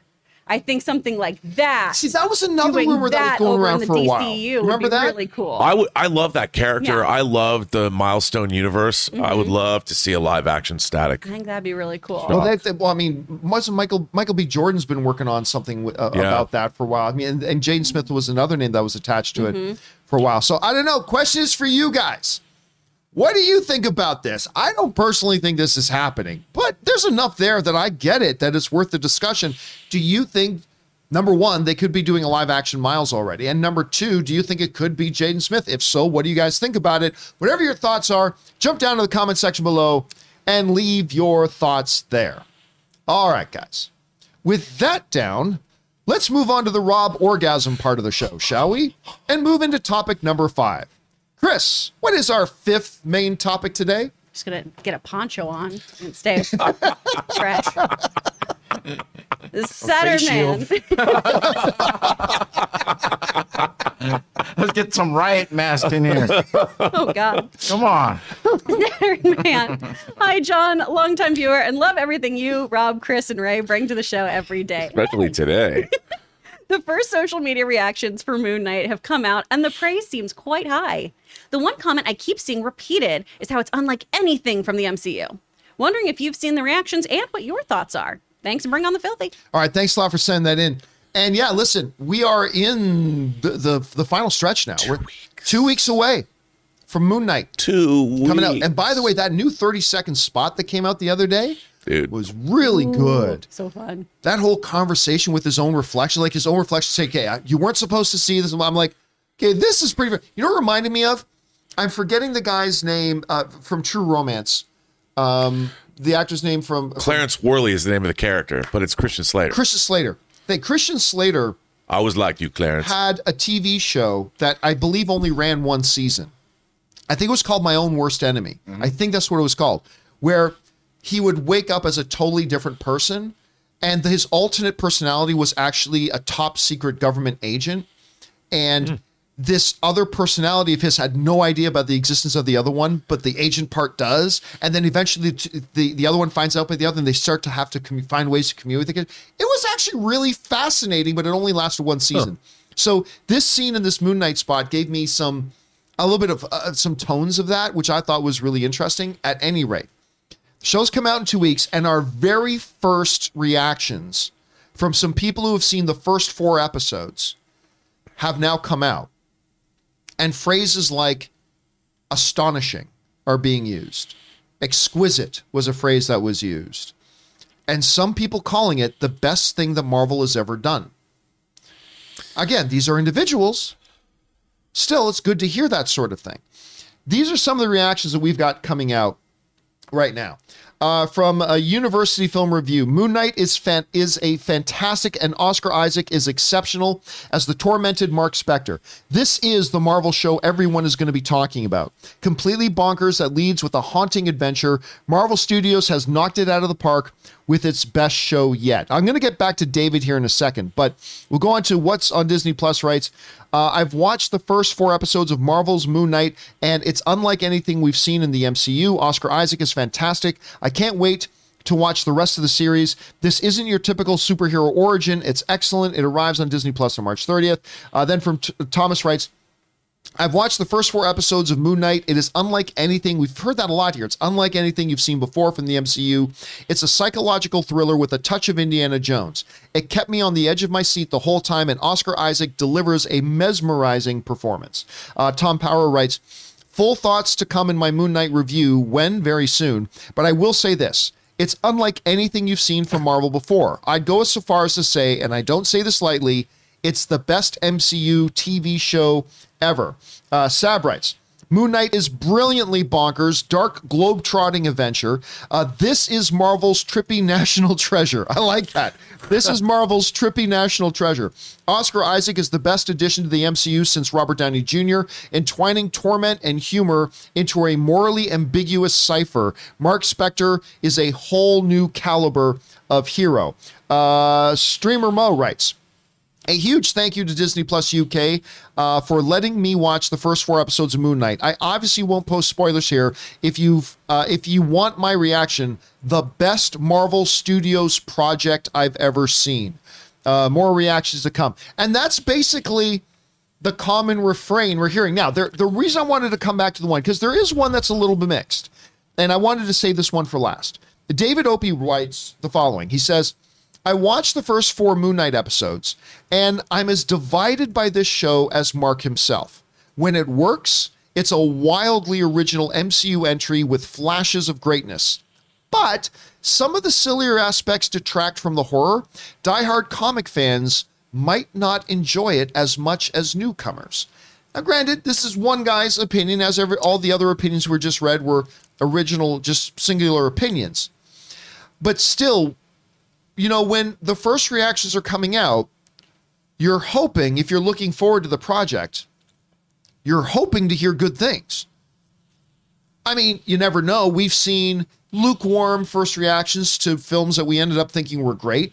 We've seen some great reactions to things that we thought maybe weren't so great. But I feel very safe in saying 80 to 90% of the time, the first reactions that come out usually generally fall within the ballpark of what most of us then later on think. So you want to hear something good. This is clearly extremely good what we're hearing. But again, just that one guy's take, and I really shouldn't let one guy, just one singular guy's opinion sway too much, but amidst all this glory and all this marvelous stuff, the one guy writes, diehard comic fans might not enjoy it as much as newcomers. And Rob, I gotta admit, at first I felt a great deal of fear for you. I felt great concern for you and your mental well-being here, being the most diehard of the comic fans of Moon Knight I've ever met or heard.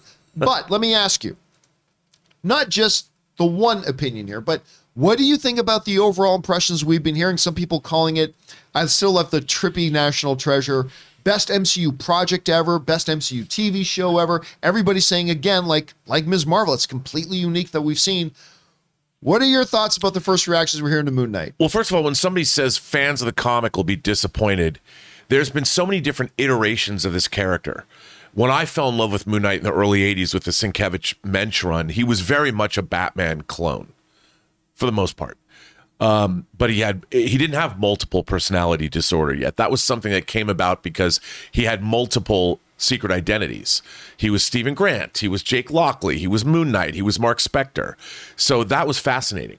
But then as they really leaned into his mental illness and what they did starting with the Mr. Knight iteration in 2014, and there's been very different iterations of Moon Knight. I've kind of liked aspects of all of them. So when somebody says, well, people, fans of the comic, like that's somebody who's never read the comic because they would have said, this is based on this particular iteration. So that doesn't worry me. All the rest of these things sound really intriguing. And I'm really excited for the show and to hear that it's original, that it's fascinating to people, that they think it's like nothing else Marvel has done, which means it's not like any other superhero property in general. No one's saying, well, this is just the MCU's knockoff Batman character. No one's saying that. So I'm very excited. I think from what we've seen in the trailers, and like you said, that new 30-second spot that dropped, John, my excitement level for this, keep your ponchos on, okay? And that's all I'm saying. That's all I'm saying. My excitement level is still, it's 45 degrees about to blow. That's all I can say. Chris is getting herself prepared. Chris, Ready. you had a chance. You're hearing these reactions. I know you yourself are also looking forward to this show. Yeah. We've seen the promo spots, the trailers. We obviously all love, the casting and everything too, but now we're hearing some real world reactions to it. What are your thoughts to it? Oh man, I'm more hyped. I'm so excited about this. I'm really, really glad this is getting, for the most part, this really, really exciting, well-received response. I love it. I love it. I love it. I'm pumped for this show. I just think that, yeah, it does look like such a weird kind of outlier of the MCU. It looks like something we haven't seen before. And that's what I want. We touched on superhero fatigue before, right? This, I think, is going to be such a wonderful palate cleanser. I think this is going to be such a fresh take on this character. And like you said, Rob, too, there have been so many versions of this character. It's going to be really interesting to see what they've taken from the comics, how they've kind of cherry-picked what they like and put it into this character. And I know, too, there's been so much research and discussion with people in the mental health community to make sure that the dissociative disorder on here is shown in a proper way. And I think that is another really compelling thing about this character too. So I'm really excited to watch it. And also, you've got a world-class actor. Absolutely. I think one of the great actors working today. I mean, I think about Oscar Isaac in roles in things like A Most Violent Year or as Inside Llewyn Davis. I mean, I'm a huge fan of Oscar Isaac. Oh, he's amazing. And to have him take on this role leads me to believe that it had to have been a pretty special role, because I don't think he'd want a repeat of playing Apocalypse, even though I thought he was great as Apocalypse. By the way, you mentioned before a comment and a refrain we heard a lot of in the early days of when they announced they were doing Moon Knight, which was, he's a poor man's Batman. Which, by the way, is the exact criticism I made about Iron Man before the first Iron Man movie came out. Just saying, I did. I'll call myself out on that. Totally feel differently now. But here's the funny thing. Once the trailer started coming out and we started seeing this version, I don't hear anybody saying that now. No. I mean, if you watch the trailers, like if you have not read the comic books, and let's face it, 95% of people have not read the comic. Hell, 98% of people have never read the comic book. But if you have not read the comic book and all your exposure to Moon Knight has been these trailers, there is nothing in it that remotely resembles Batman. So I just thought it was kind of interesting, Rob, that we heard those comparisons made initially when the announcements were made, but as more stuff starts trickling out, you don't hear it anymore. Just like you don't hear Twilight Boy, you don't hear that anymore. It's like, nope, no more comparisons to that coming out, and I think that's going to work in his favor. What do you think people are going to walk away knowing the comic book character as well as you do, and then seeing that juxtaposed against the trailers and the marketing we've seen? What do you think people's impressions of this Moon Knight are going to be after we see this? To be honest, I don't really know, because what I'm curious about is obviously whether Moon Knight remembers that he's Moon Knight, like his dissociative disorder leads him. Like I would imagine he has, like you were saying, a dual life. Like he doesn't even remember. There's that scene when he's in the cab of the truck and he's looking at this gun. Like, where did this gun come from? Like this new personality just took over. Yeah. So what I'm really curious about is the actual Moon Knight of it all. Like we're seeing that Stephen Grant is this person, but does Moon Knight play a big role, the Moon Knight hero persona, or what is that? And I'm very curious to see what they're going to do with it, because it looks to me from this show that maybe Moon Knight isn't in it a lot, like the costumed Moon Knight. Is there even a costume? You know, we see that maybe it's in his mind that he has this costume on. And I don't know, because the way when you see it, we've never seen him really, at least we've seen as the costume is forming around him. Is that in his head? R&B, you're blowing my mind. What? I don't know. That's so, I honestly don't, I have no sense of it yet, John. That's great. But it sounds, I mean, to me, I'm excited for whether it's in his mind or not, whether he actually dons the suit for real or not. I even like the idea that he's a mummy. You know, a lot of people, what's with this mummy outfit? I'm like, well, Khonshu, and I know. That's why I'm like, that's pretty cool. And like in the first time when they rebooted the show, he had an ankh on his chest. Right. You know, or rebooted the show. One of the reboots of the comics when they renumbered it at number 1. I didn't particularly like that iteration of the character, but I thought it was cool that they leaned into the Egyptology of it all. So, and then Khonshu became a god, whatever. Now he's an entity for real, and there's so much that's changed. So I don't know, man.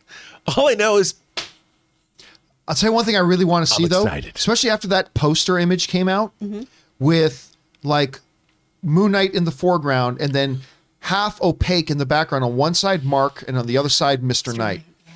That scene we got in that spot where he's talking to his own reflection.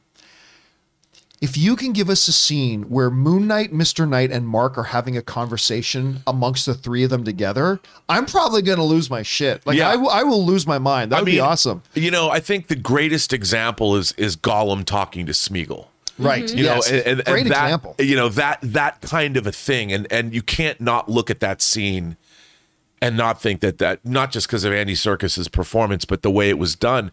And I think that somebody probably looked at that and said, there's our show. You know, what if we expanded that to an entire 6-episode superhero series? I'm in. God, guys, I mean, just think about this. What we have coming up so soon. We've got Halo. We've got Moon Knight. We got Morbius. We've got Obi-Wan coming soon. Star we got Trek Ms. Strange Marvel. New Worlds. We got Strange New Worlds. We've got, I mean, there's just a whole lot of stuff coming down the Doctor Strange. I mean, it's just, Top Gun. Listen, it just feels like, I was talking about this on Mailbag last night, but when you look at the movie lineup for April, which is impressive, I feel for the first time in over 2 years, like from an entertainment point of view, and only from an entertainment box point of view, okay? I'm not talking wide life perspective.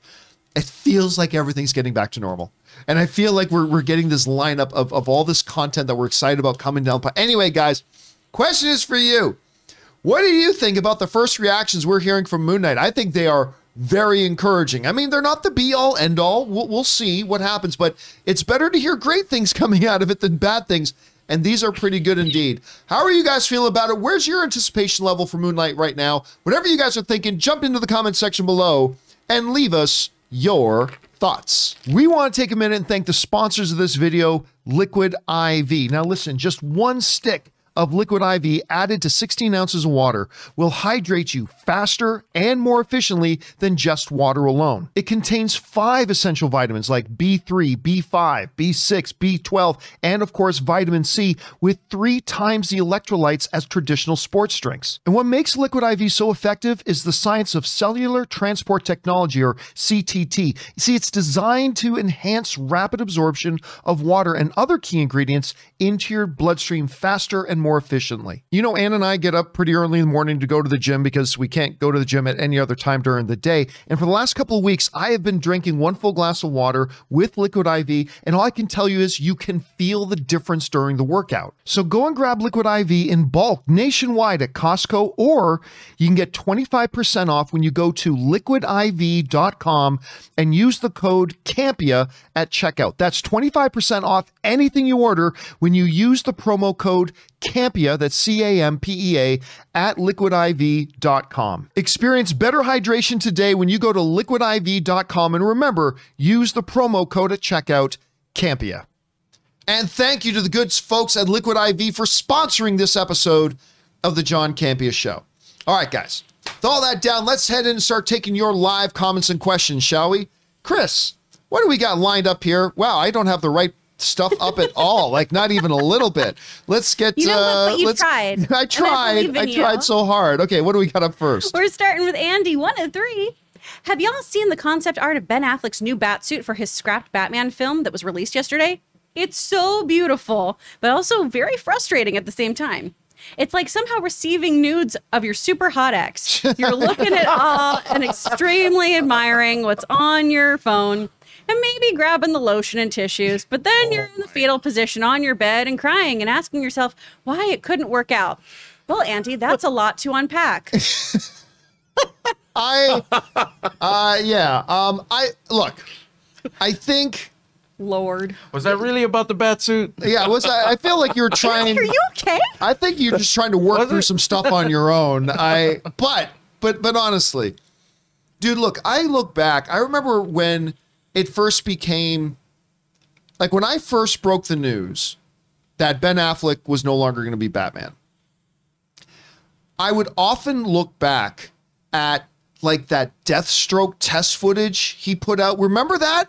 Like he actually put out this test footage he shot with Joe Manganiello in the Deathstroke outfit, and we're all like, oh, like we were all so excited, or dare I say, squee, like we were all super, super pumped to see that. And then we started hearing things about this could be the best Batman script of all time, and I was dying to see that, and then it didn't happen. So look, I have not seen these concept sketches.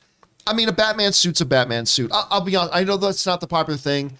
I don't get too revved up terribly much either way about a costume. Dude. But I'm sure it looked great. I'm sure Ben was going to look great in it. And yes, there is not a day that my movie love and life goes by that I don't lament that we didn't get to see that Ben Affleck Batman. Did any of you guys see the sketches he's talking about? Mm-hmm. You did see them? What did you think?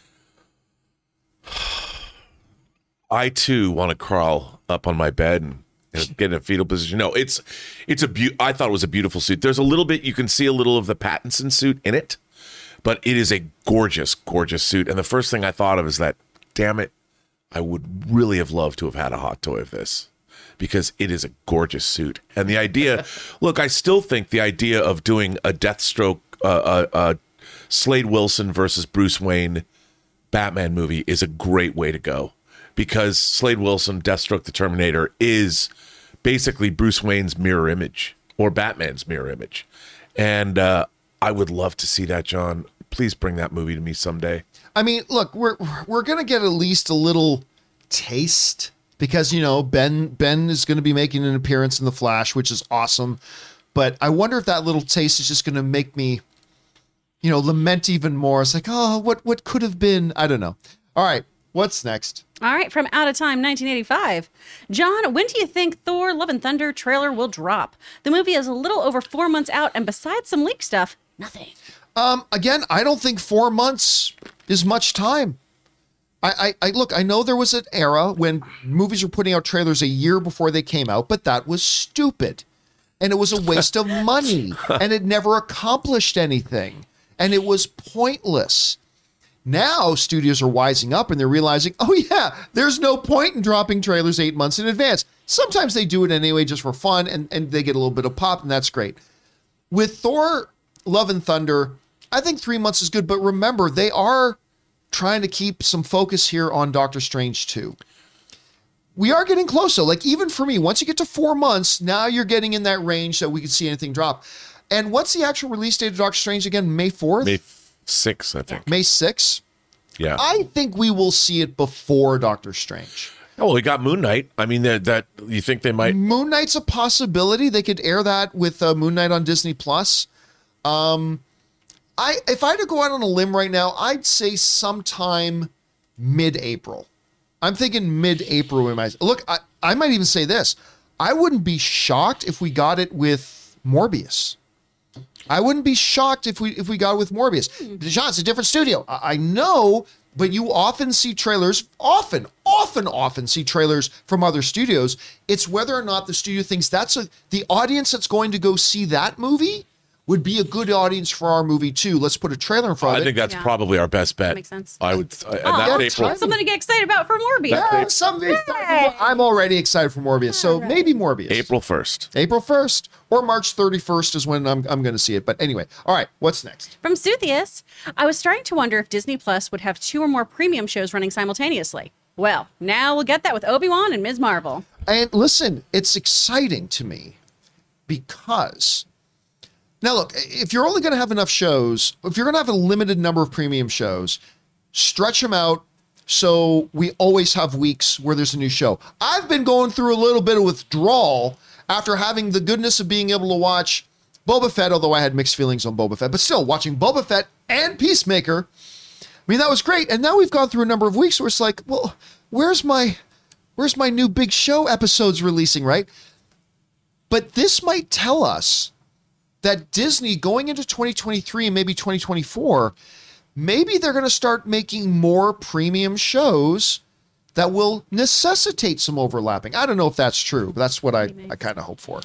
I would love that. Yeah, fingers crossed. All right, what's next? From Fifi, hey, John and crew.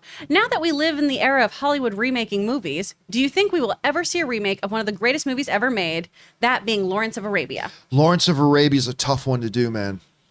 That's a tough one to do. And one of the reasons that's a tough one to do is the subject matter is not a guaranteed box office thing, right? Like if you want to remake, I don't know, War of the Worlds, well, that can translate into blockbuster kind of filmmaking today. Does Lawrence of Arabia do that? It is one of the greatest films of all time. I'm going to say yes. I think everything gets remade at some point, and for good reason. So I think they will, but I don't know that it'll be anytime soon. Rob, what do you think? Streaming series. If they're going to do it, they'll make it into a show. Oh. I don't see it ever being remade as a film. It'll have big. Hey, listen, if they can remake Ben-Hur, I don't know that there's any reason to believe they can't remake Lawrence. But was that a good idea? I guess we'll see. Well, the movie didn't turn out to be good. I mean, that was the problem. I think Ben-Hur, if you made a good movie, I mean, it always comes down to that, doesn't it? If you didn't make a good movie. And Ben-Hur was a remake. Yeah, and Ben-Hur, the great classic, was a remake of a silent film that came much, much, much earlier. A lot of people remember that. What do you think? Could we see a Lawrence of Arabia remake? Oh, absolutely. Someone's going to think that they're the one who can do that. Someone's going to take it on. They're wrong. What's next? Hopefully we get a Moonfall remake like in the next year. Yeah, that's right. Moonfall, parentheses, not the same as last Moonfall. I just want to see the other 2 movies in Roland Emmerich's planned trilogy. Do you? I do. Do you though? Do you really want to see that? I thought it left us with a very interesting proposition. All right, what's next? Seconds from Disaster. I can't be a crew. Ms. Marvel trailer dropped today. Marvel continues to make things different and mix it up. This trailer really amps me up for the series. I'm telling you what, I thought the trailer was great. I thought it was a totally different flavor. I love the angle they're going with it. I could feel the inspiration in it. I got you're excited. a Disney shill. Yeah, well, there you go. As am I. I got a very angry email, a couple of them last week about why are you always bashing on Disney? Why do you hate Disney so much? And I get those all the time. Seriously, I get these emails all the time on like in the same day of why are you on Warner Brothers payroll? Why you suck up to Warner Brothers so much? And then 5 minutes later, an email, why are you always bashing on Warner Brothers? Why do you hate bashing? Like, hey, why do you hate everything Warner Brothers? And then I get these emails, why, like, totally, like, I mean, really pissed off at me that I'm constantly bashing on you, bash on Boba Fett, and you're bashing on Bob Chapek all the time, and you bash on what they're doing with Disney Plus, and you're always hating on Disney. And then I'll get the thing is, man, why are you always sucking up to Disney so much? Why are you on Disney's payroll? Blah, blah. It's like, I wish these guys would get together and figure out what exactly it is I'm doing. I And wish they we can tell actually me. were on the payrolls of all the studios. To be I mean, honest. That'd be nice. I have been on the Trying. payroll of a studio once. I was twice. I was on the payroll of Lionsgate. I was literally on their payroll because I was doing Film But HQ. you made a show. You actually made a show. I made a that you show for started. them Yeah. that they financed, and I was, quite frankly and literally, I was literally on the payroll of Lionsgate. Then whenever a Lionsgate movie or project would come up, I always had to give the preface. I say, guys, just so you know, I am paid by Lionsgate. Just so you know. And then I'd go on to trash whatever Lionsgate movie it was that they were talking about. But that was fun initially. But listen, no, seriously. This trailer is fantastic. Yeah. I think it's really fun. I think it captures something that the Marvel films have not captured yet, and that's going to become increasingly more difficult to do. So yeah, I'm looking forward Plus, to it. you know what else? You know what the trailer actually had? There's an element when you're a kid of wish fulfillment, wanting to become a superhero. And that's a big part of this character as written in the comics. And it looked that it really captured that in this trailer. And I like that. I've always loved those stories. Yeah, I think it look. You know what? It's also got a little bit of the Last Starfighter vibe to Yep. it. Yeah. Which again, you know what I think of I love the Last Starfighter. All right, what's next? From Suthius. Be interesting to see where her bracelet came from. I couldn't help but wonder if there was a connection to the 10 Rings. I know They there's don't know no- where those came from either. Exactly. We don't know where those came from. I'm not saying I saw anything definitively that connected Nope, them at all. I but- just wondered a little bit. All Yeah. right, what's next? Seconds from Disaster, one of two. 2 weeks till game day. Game day. I'm from Connecticut, so I have to wait till the next day to see Moon Knight. Or maybe not Connecticut. What's CT? Central Standard Central Time? Standard Time? Maybe. How stoked are you for this series? And what do you think they will cover in the first couple episodes? The first time I saw him was in a Spider-Man comic when I was 13, so I'm really looking forward to Moon Knight. Okay, the real simple answer to yours is I have no effing idea what to expect in the first couple episodes. Me None. neither. We have no idea even what this iteration of Moon Knight's going to be like. I have no concept of the story. I know Handsome Hawk is the villain to some degree. We know Khonshu is in there, at least a Handsome version. Hawk. I mean, well, Maybe he's the Sun King. We don't know. so kudos, anybody in the live chat know what that is a reference to when I say Handsome Hawk. If you guys know what the reference is to in the live chat, I will give you a shout out and give you kudos. But other than that, I have no idea. Like, not the slightest clue. And that's, I mean, look, we're getting at the idea, the understanding that the story is the character himself. The character is the story. But beyond that, the context of the narrative he's in, no clue. Rob, are you expecting anything in particular? Again, I'm very excited. You know, my excitement level, I've stated it many times on this show today. But I have no idea, John. To be honest, how is this show going to start?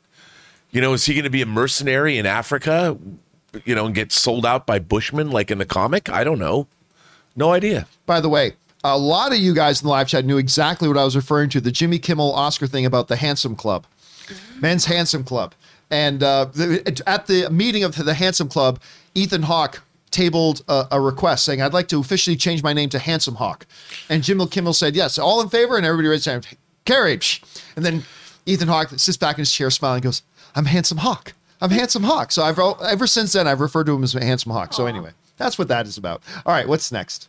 Next, we've got Sam Fisher. Just realized Moon Knight is so far the only Disney Plus show with zero connections to any hero.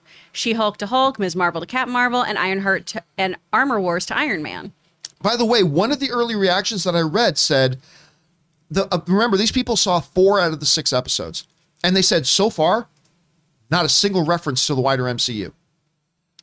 Which is extremely exciting to me. So it'll be really interesting to see where they go with that. You were not the only one to notice that, Sam. All right, what's next? Chris Cutter. Oh, I think It's a repeat. oh, that is a repeat. You're Yeah. right. Okay. Chris Cutrer, went to say prayers for the family of Scott Hall, aka Razor Ramon, who passed yesterday. He was a founding member of the NWO during the hottest period ever in pro wrestling. God bless the bad guy. Yeah, it was really sad to hear about that because I have not been keeping up with the story of Scott Hall, but I remember he was just a wreck, like barely hanging on to life. And he just had destroyed himself. And then Diamond Dallas Page and Jake Roberts kind of brought him into the fold. He started getting healthy again. I mean, if you had seen video of him from years earlier, then after that to see him walk on stage at the WWE Hall of Fame ceremony and looking like a total 180 from what he had looked like just a few previous years earlier, he was looking healthier. Now, I have not kept up with what has been going on with him since, but I know he had to go in for a hip surgery and there was a complication. And apparently a blood clot got dislodged. It caused 3 instant heart attacks.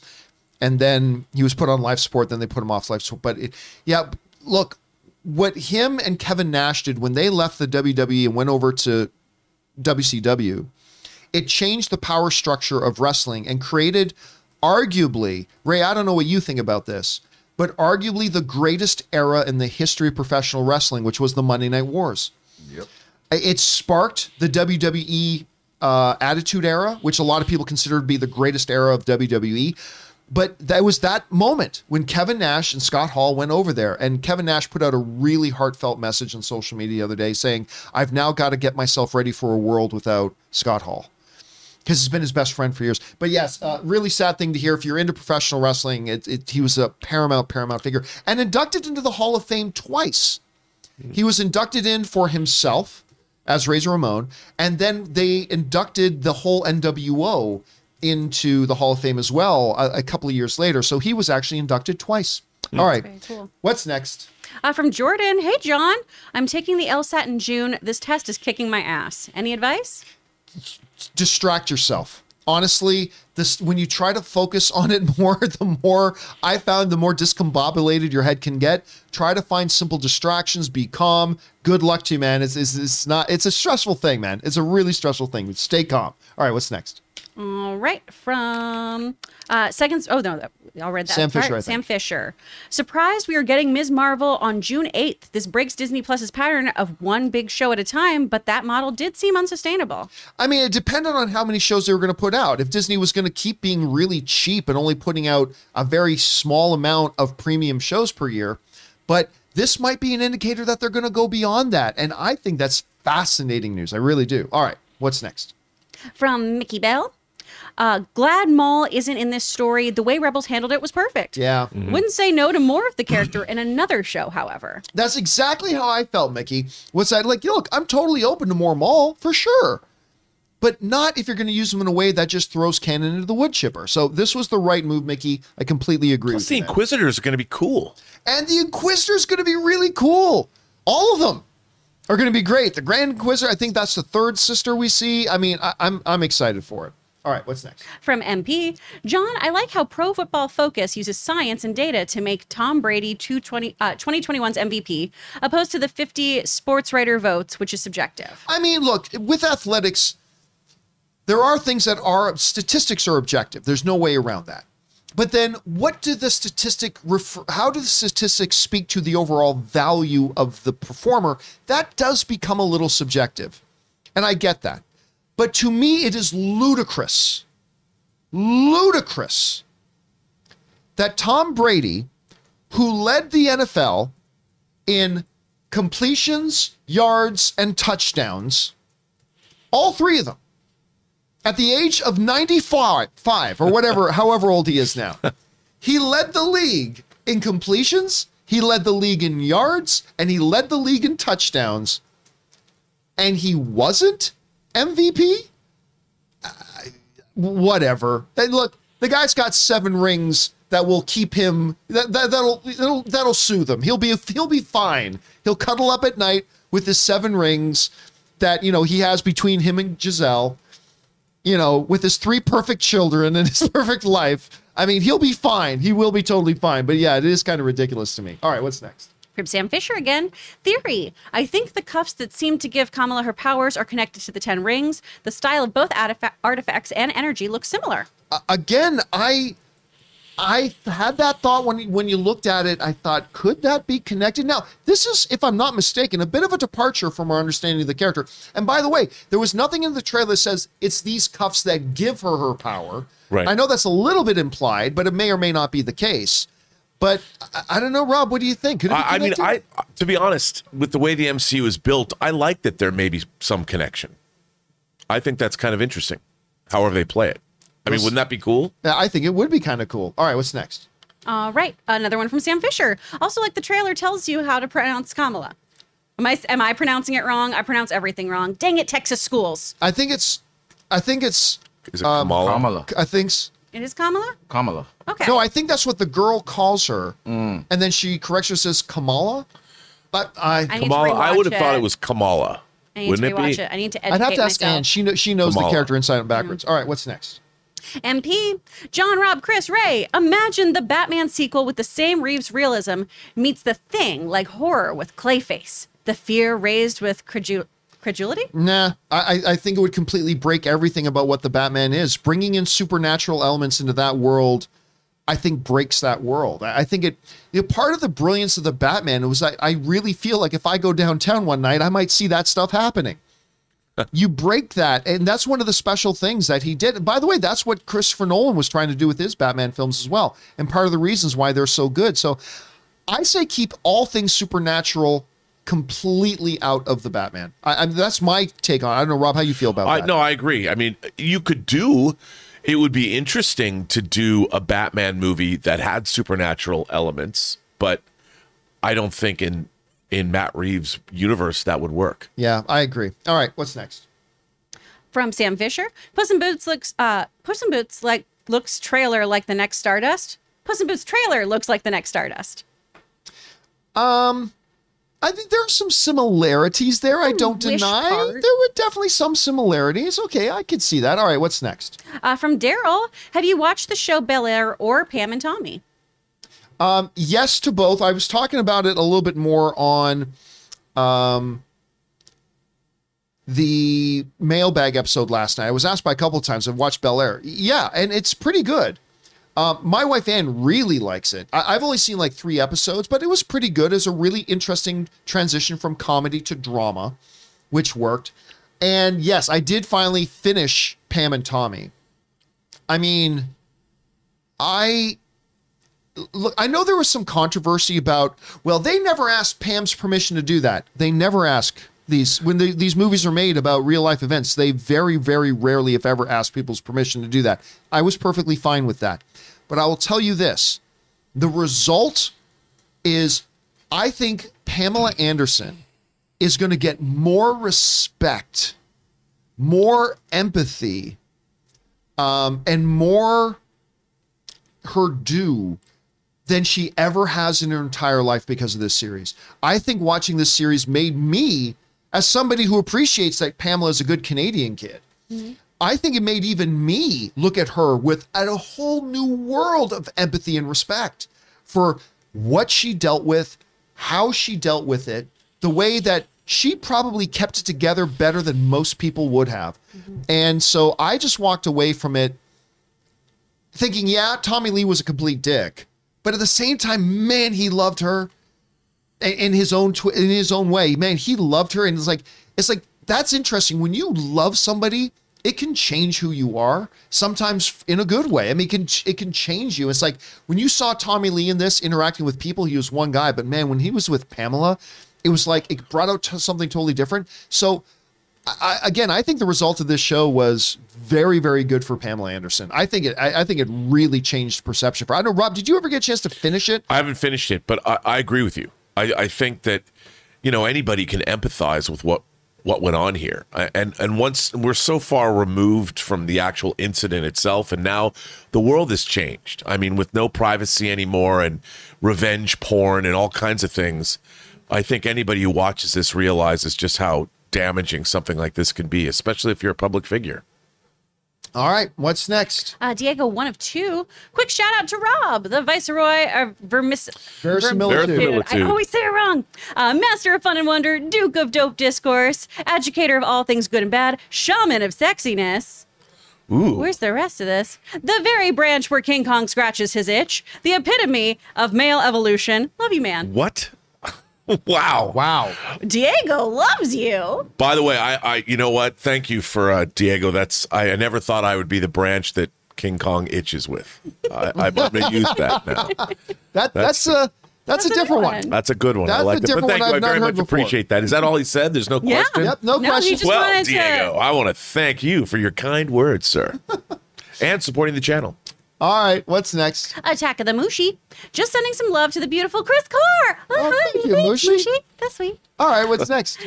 Essa, this is my first time writing in. I just read the Lemire and Smallwood run of Moon Knight Yep. and loved it. I love the supernatural stuff. Do you guys have any particular runs of Moon Knight you recommend?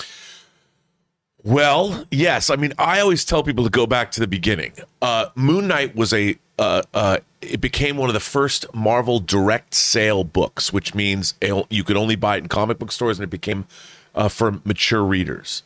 So I would suggest reading the Mensch Sienkiewicz run from issue 1 through issue 30. And it's great. I love that run. All right, thanks for sending that in, Essa, and thanks for writing in your first one, man. That's great. All right, what's next? Fifi again. Just saw The Batman for the 4th time. Super excited for the sequel. Hopefully not 5 years from now. I know everyone wants Freeze, but I think Killer Moth could totally work in this world. I confess, I don't know that I'm familiar with Killer I was gonna Moth. say, that's not one that I know. Yeah, I was going to say, to me, I'm not that familiar with Killer Ooh. Moth either. Fifi, I'm going to have to look up Killer Moth. Yeah. Yeah, That's fun. yeah. So I gotta say I'm not familiar with that one. But look, yeah, we've gone over before why Mr. Freeze, adapted the right way, and you make some changes just like they did with Riddler, could work very well with that story in a grounded way. I think it could work. I mean, Matt Reeves himself said that. So Yeah, and also, you could see somebody hanging the moniker Mr. Freeze on a doctor doing crazy experiments to save his wife or something. I could see that happening. all right, what's next? Dad jokes. Why don't we have theaters start a movie on its scheduled start time and put previews in the middle of the movie as an intermission? It's a win-win. Except it's not, because it goes back to one of the main problems with movie theaters today. If you do an intermission, and intermissions came up again yesterday, and I love the idea. I advocate for the idea of intermissions for movies that are like 2 hours and 45 minutes or longer. But I advocate for a 5, 6, or 7 minute intermission. One of the big problems with movie going today is that they advertise a movie starts at 7, but it really doesn't start till 7:30. You paid for a showtime that's at 7 o'clock. You paid to be there. It wasn't free. And then they show you 30 minutes of ads. That's one of the big problems. So simply moving trailers to an intermission, that doesn't solve the problem. If they only want to show 2 trailers, that's fine. But the problem is they don't want to show 2 trailers. They want to show 10. And so you cannot have an intermission break that's 20 minutes long, 25 minutes long, 30 minutes long. So the first thing they got to do is address the problem of how many, and I love trailers. I made a documentary about trailers. I love trailers. But I don't love 28 minutes of them before a movie starts. It's too much, and that's why that solution doesn't actually work. John, and this might seem a little highfalutin to say, but from an intellectual standpoint, watching too many trailers, and I've noticed this lately because I used to only go to the ArcLight, and now the ArcLight's been closed since I've gone back to movie theaters. I'm inundated with trailers. My mental capacity, I don't like seeing 5 or 6 or 7 trailers before the movie because, to be honest, it scrambles my brain a little bit. And when I go see a movie, the ArcLight would only play 3 trailers, and I knew from a mental standpoint that I was going to see 3 and move on. But when I've seen 5 or 6 or 7 trailers and the movie finally starts, I'm like, what movie am I here to see?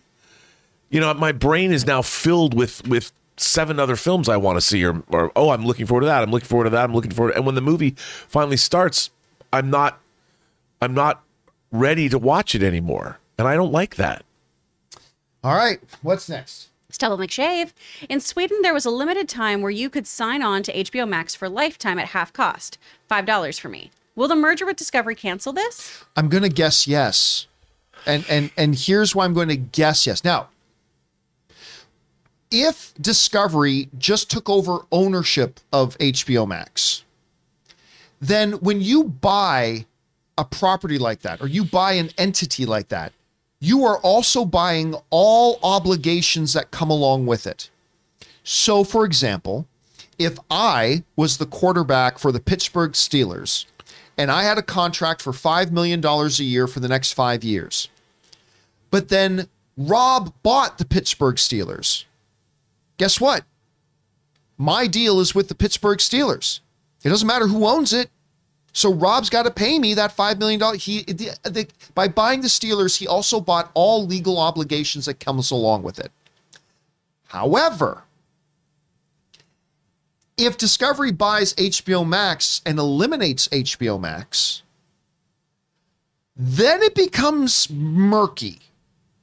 Then it becomes a little bit cloudy, because if your deal was with HBO Max and HBO Max stops operating, then your deal might be dead.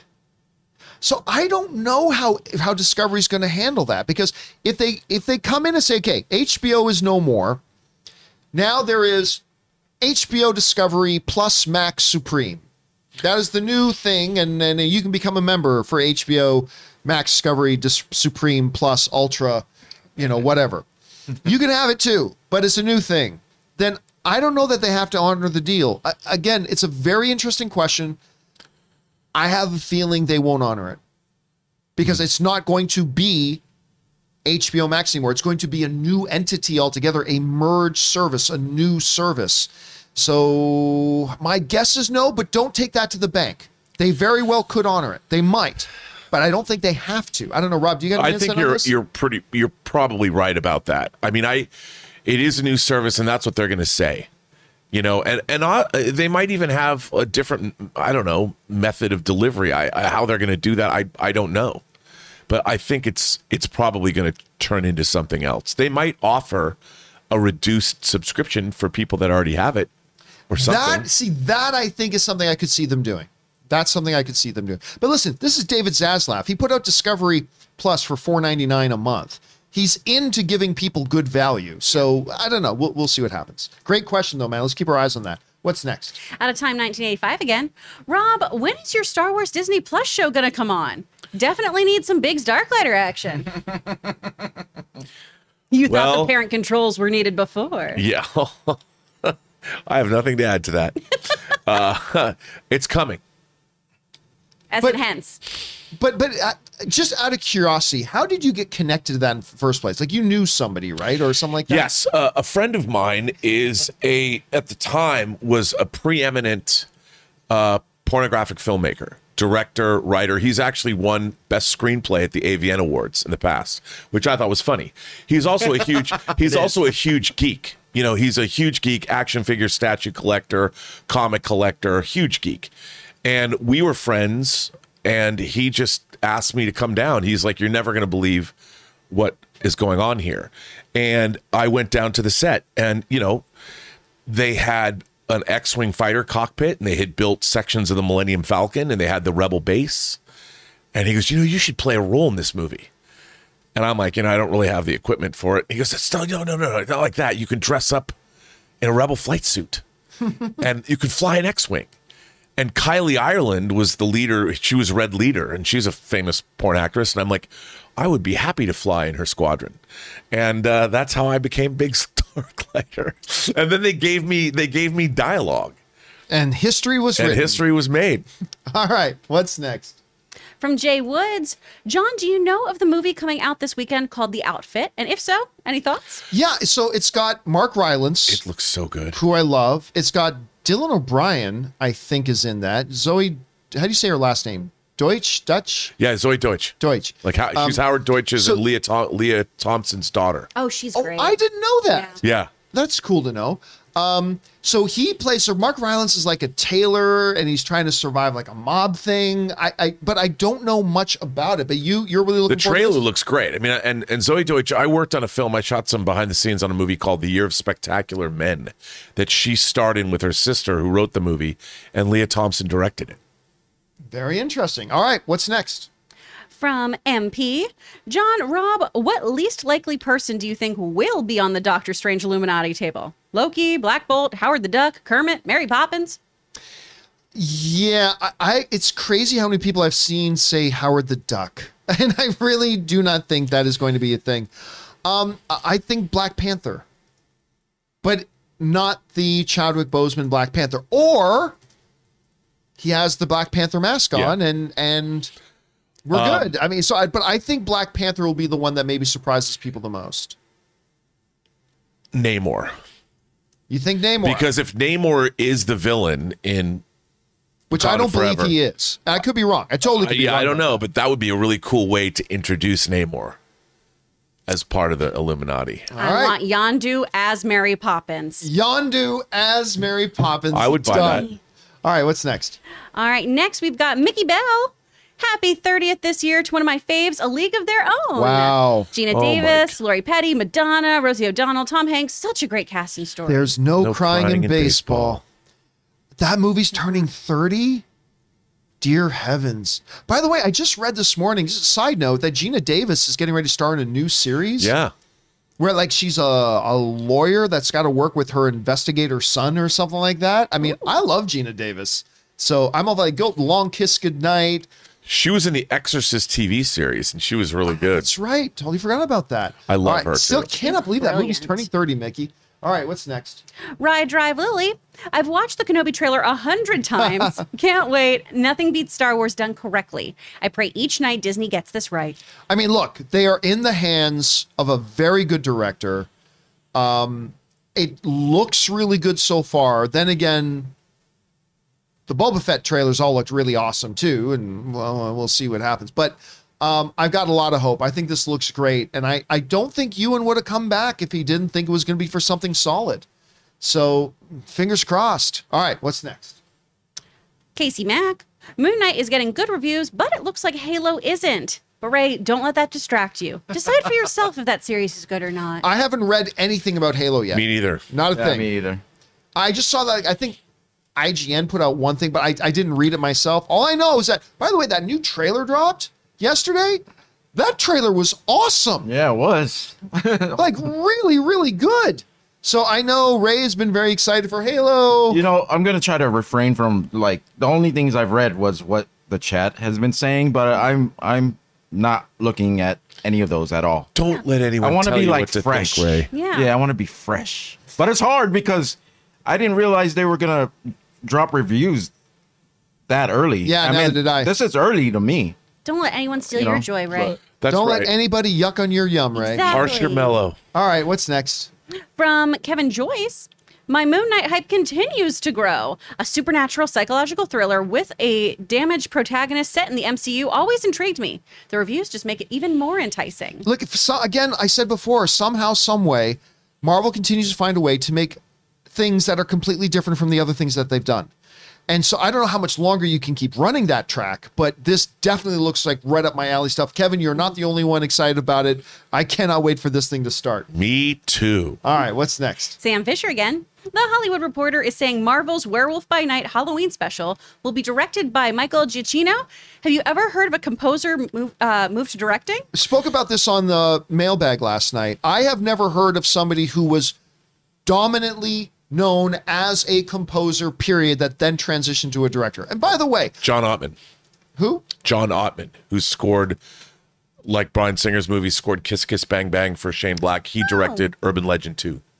Oh, see, there you go.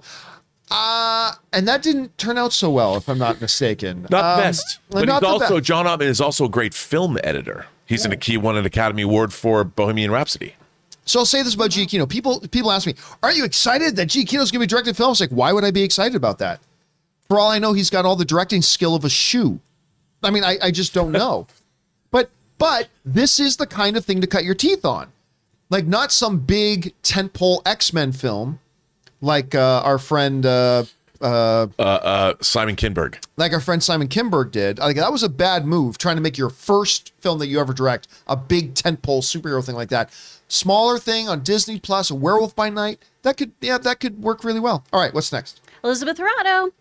I hope Will Smith is joking about his son being Miles Morales because I still remember that god-awful movie After Earth. Yeah, but listen, that doesn't mean we've all seen horrible movies with some great performers in it, or Wasn't performers so who went on bad. to do great Yeah. things, right? So, like I would say, look, don't judge Robert Pattinson as our new Batman by the Twilight movies you saw. I would say the same thing about Jaden Smith. Again, look, not my first choice, but I think we should give him a shot. All right, what's next? Raymer Bulldog.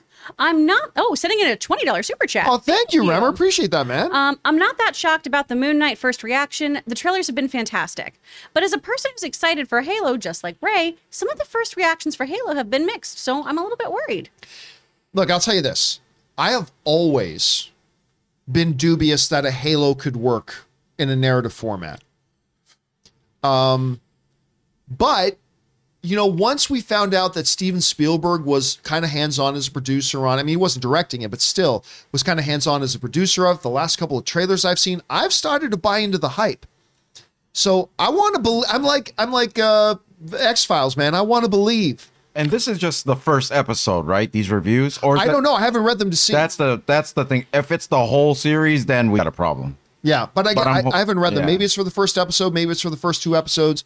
Don't know that. I'm going to keep my fingers crossed for now, Remember Bulldog, and let's be hopeful that this thing works out better than we're hearing so far. All right, what's next? From Enrique, if Mjolnir landed in Middle Earth, who is worthy? Nobody. I think there's probably only 2 or 3 people in the cosmos who are worthy. I mean, maybe Gandalf, but he's kind of a trickster too. So I would probably guess nobody. All right, what's next? I mean, probably Paul Rudd. Just Probably Paul Rudd. Even he'd just in be like, Middle-earth. oh, hey, guys, neat. Someone dropped this. James Bonner just sends in a $5 super chat. Thank you, support. James. John Redcorn, better actor, Cena, Bautista, or Hogan? JK on Hogan. Before seeing Peacemaker, I would have said Bautista, but now I don't know. No, it's definitively Dave Bautista. It's absolutely 100% Dave Bautista. No questions asked. But John Cena's on the same path that Dave Bautista was on. He's getting better and better and better. And, you know, Peacemaker just kind of put him in a role that was really tailored for him. And he's getting better, and I'm excited. But as of right now, like if you ask me, hey, which guy would you feel more comfortable dropping in a Denis Villeneuve film next? Dave Bautista or John Cena? Oh, fuck, that's not even a question. Dave Bautista, clearly. Yeah. And he is. But, Yeah, but he is. And by the way, he is. Yeah, Blade Runner 2049. He's That's in right. 2. So, I think John Cena's on his way because I really loved him in Peacemaker. I loved him in Peacemaker so much. But right now, to me, it's no question it's Dave Bautista. All right, what's next? From Vincent, hi, John and crew. Love the Ms. Marvel trailer. Still trying to get used to her different powers. That was cool how they remixed Blinding Light songs. Yeah, listen, I tell you what, I'm not a big fan of The Weeknd, even though he is a good Canadian kid. I'm not actually a huge fan of His new album's great. Is Jim it? Carrey on it. I haven't heard it. It's so fun. Okay, maybe I'll have to Highly check that recommend. out. But the use of that song in that trailer was perfect. And it was nice that you did get to see her do the elongated thing there for a second too. So it's going to be interesting to see how they do that. Look, we're getting the same thing with Moon Knight, right? Like we're getting a different kind of iteration look at them. They're doing the same thing with Miss Marvel. Let's see where they go with it. Well, she's in Marvels, right? The movie. Yes, Yeah. she's also in So Marvel. it's going to be interesting to see how they use that because this is the first time they've used a streaming series to launch a character into the movies as opposed to the reverse. I hope we get to see her meet Captain Marvel in this show.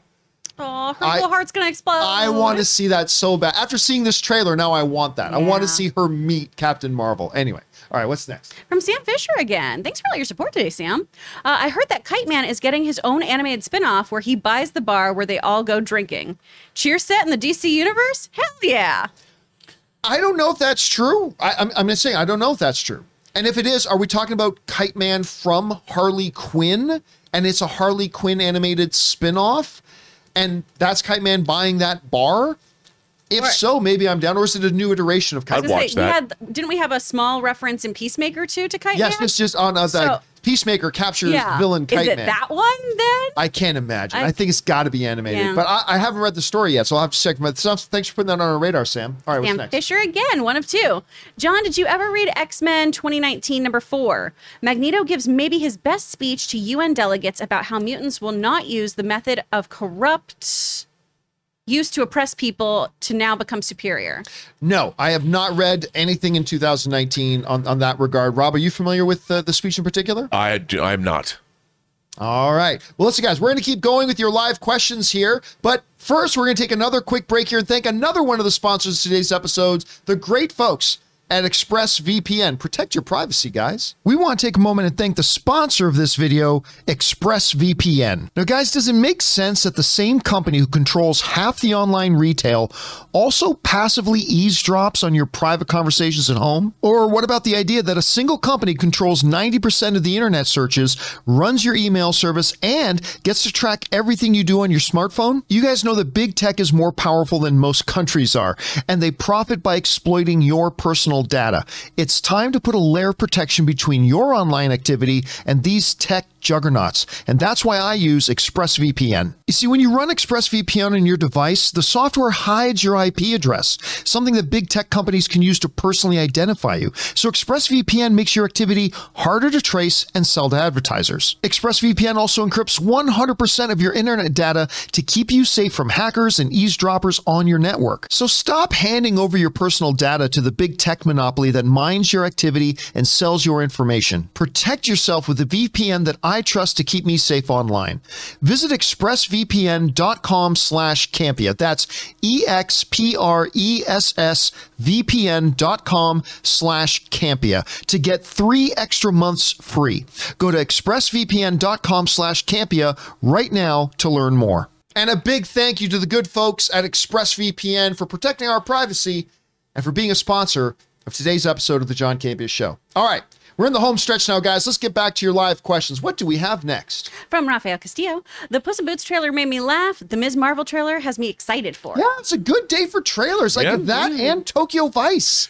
Dude. I mean, it was a good day for trailers, Raphael, and I'm looking forward to all these things. Thanks for sending that in, dude. What's next? Remember Bulldog again. Also, have you seen the Ms. Marvel trailer? Is truly a truly coming of age story with comic book elements in it. I mean, I love the way they've incorporated all those things into it, right? I think we were talking about the elements a little bit earlier. Yeah.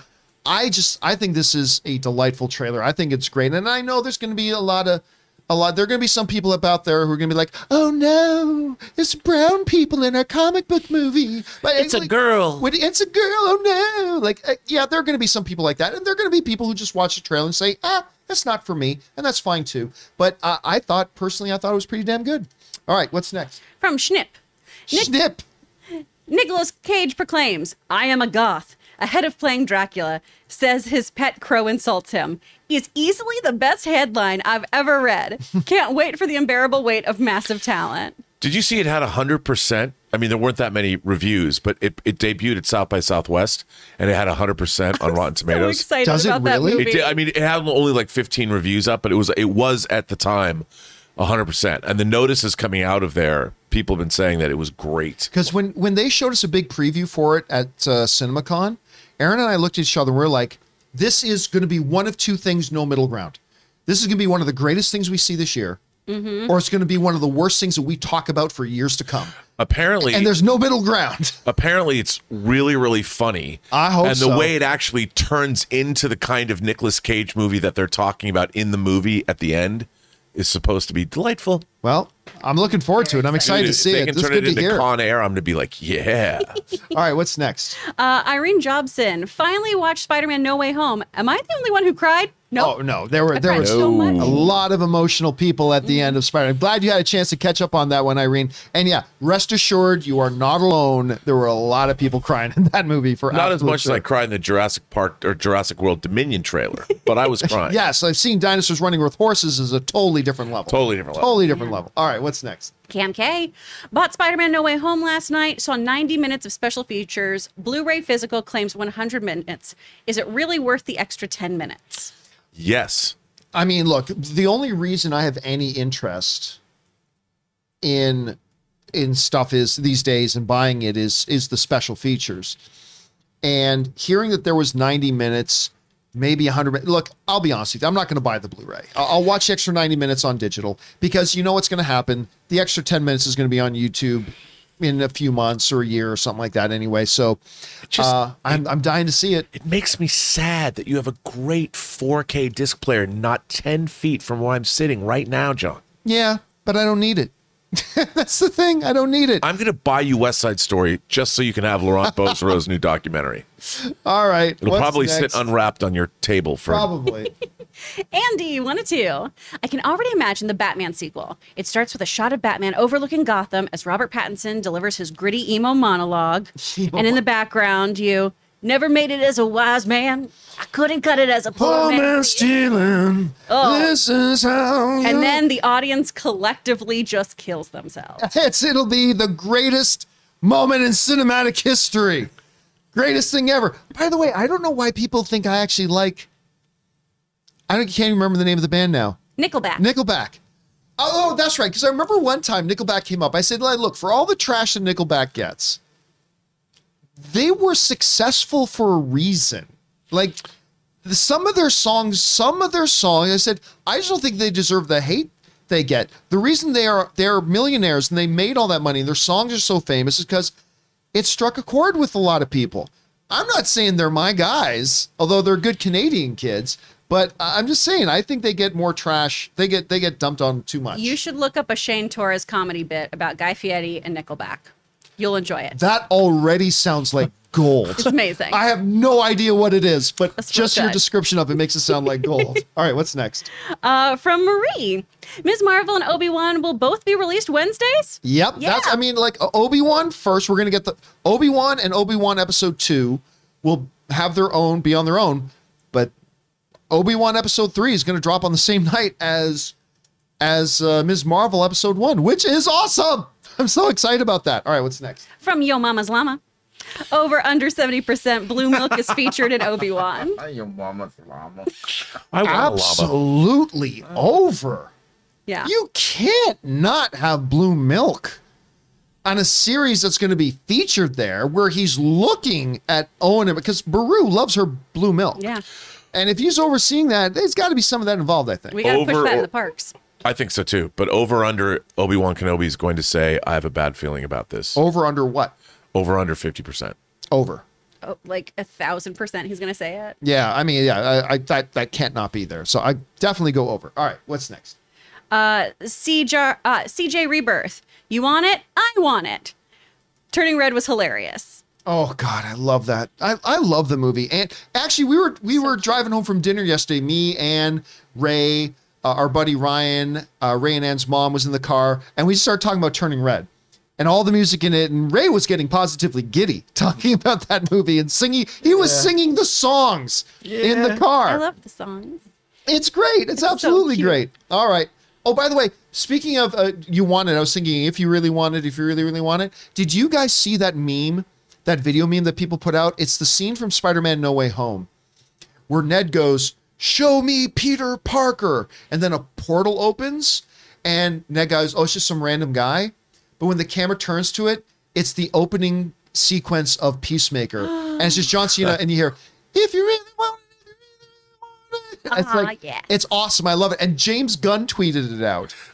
And he wrote, "I can't believe they cut this from the movie." Gold. All right, sorry. What's next? From Elizabeth Arado again. If I buy No Way Home through Apple, will I get the special features? I believe you get 90 minutes of special features. If you buy the Blu-ray, I believe you get 100. Don't hold me to that, but I think that's what it is. Is that what you heard as well? I think so. Yeah, so I think you do double check, but I think that's what you get, Elizabeth. Let me know if you find out otherwise. All right, what's next? Vincent Moore again. This hasn't been confirmed, but how do you feel about Jaden Smith playing Miles Morales? Again, it wouldn't be my choice, but I'm okay with it. I mean, look, if they think he would be a good fit, and like I said, I've liked him in a couple of things, and I do not hold it against him that he's just Will Smith's kid. I say let's give him a shot. I mean, again, I don't know that this is true. Actually, I kind of believe it's not true, but if it is, I say let's give him a shot. All right, what's next? From Tim Platt. I'm curious to see how Moon Knight and Ms. Marvel turn out. I know nothing of the characters and wasn't impressed by the trailers, but I've enjoyed pretty much everything the MCU has done so far. You know what? It reminds me of my feelings towards Pixar stuff. There's been a lot of Pixar projects that have come out that I didn't like the trailers for. I didn't like the trailers for Up. I didn't like the trailers for Coco. I didn't like the trailers for Wall-E. I've just learned, you know what? I'm just going to stop not giving Pixar the benefit of the doubt. Because I ended up loving all those things. Yeah. So, yeah, I get it. But look, I haven't been thrilled with the MCU Disney Plus stuff so far. Obviously, WandaVision I was. That was amazing. I liked Falcon and the Winter Soldier. I liked it, but I didn't love it. I liked Loki. I didn't love it. I'm not even sure I liked Hawkeye. I didn't hate it, but I'm not even sure I liked it. So...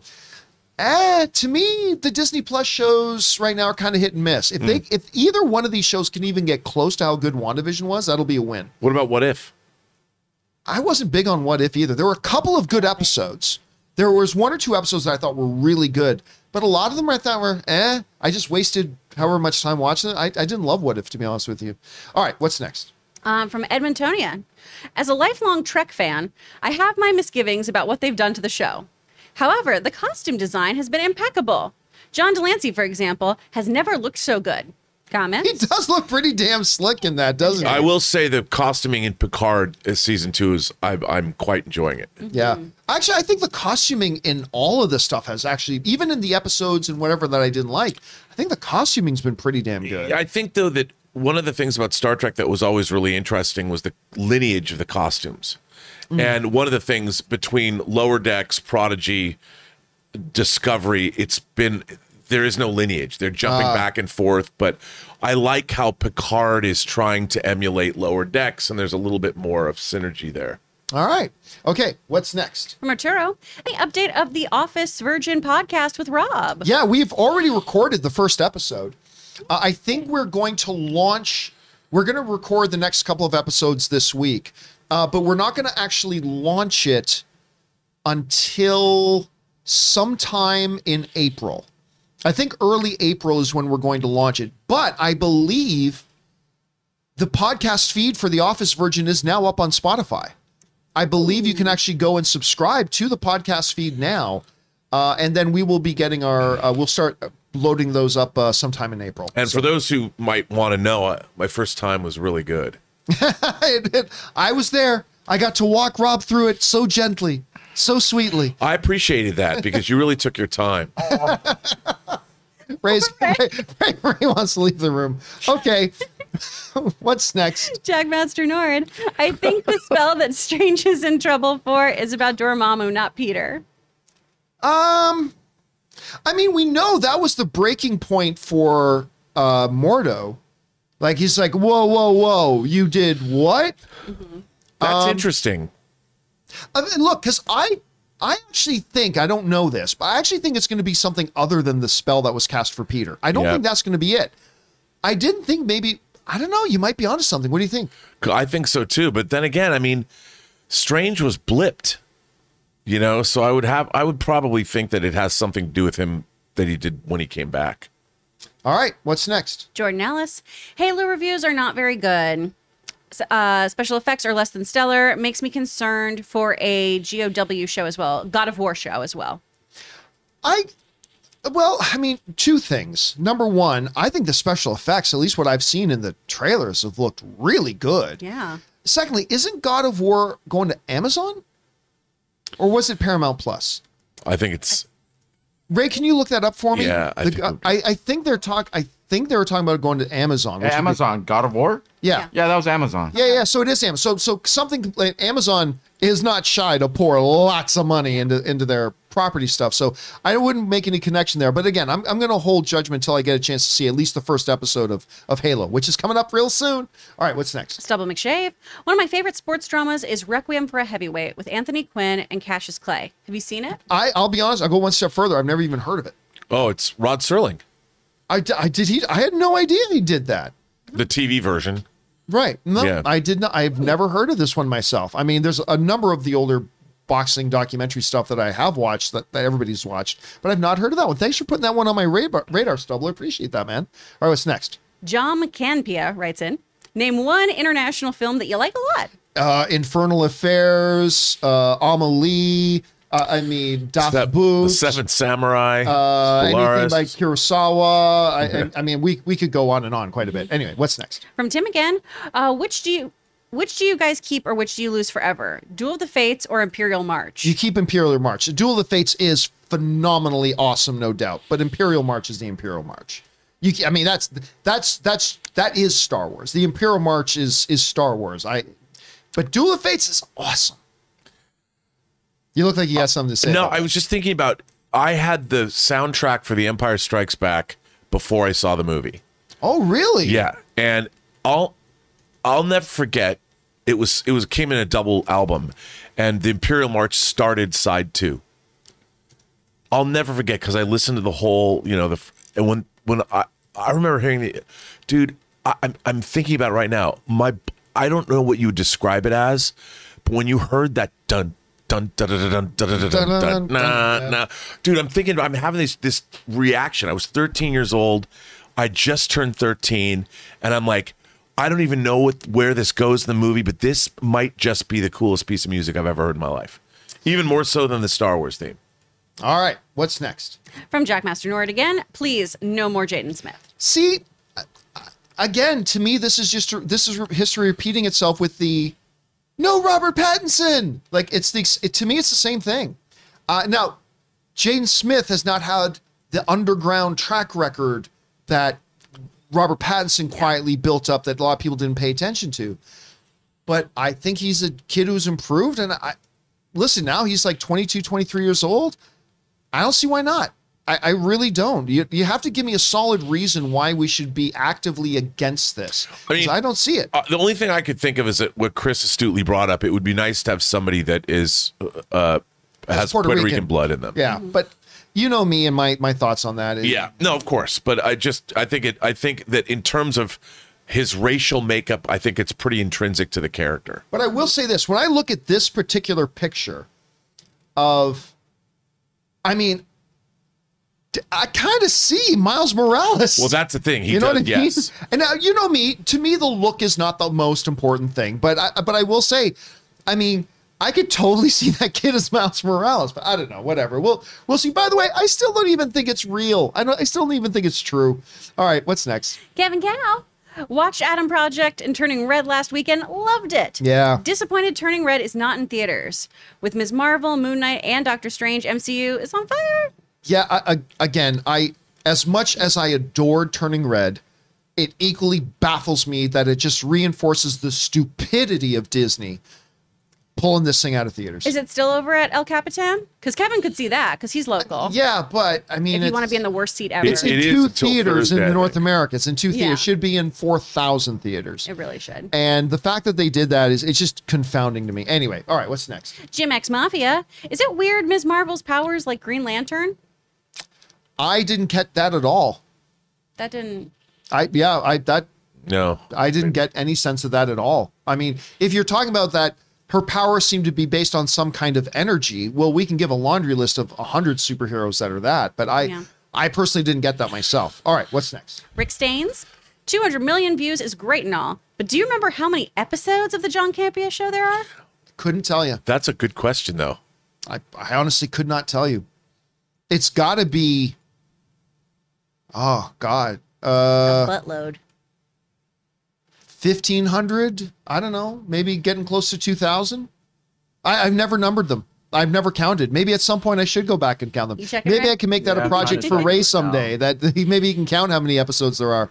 I can tell you how many videos I've put up, just because YouTube will just tell me how many videos I put up. But I don't know. It's a good question, man. But yeah, we did just, for those of you who don't know, we did just cross 200 million views on the channel. So thank you again to everybody for helping us cross that. Party time. Party time. All right, what's next? And we're just ending with some support here. We got Josh Hulbert and the man with the master plan just sending in super chats. Oh, thank you so much for that, guys. It's always nice when people just want to write in support. And guys, that'll do it For today's episode of the John Campea Show, thank you so much for being here and making this show part of your day.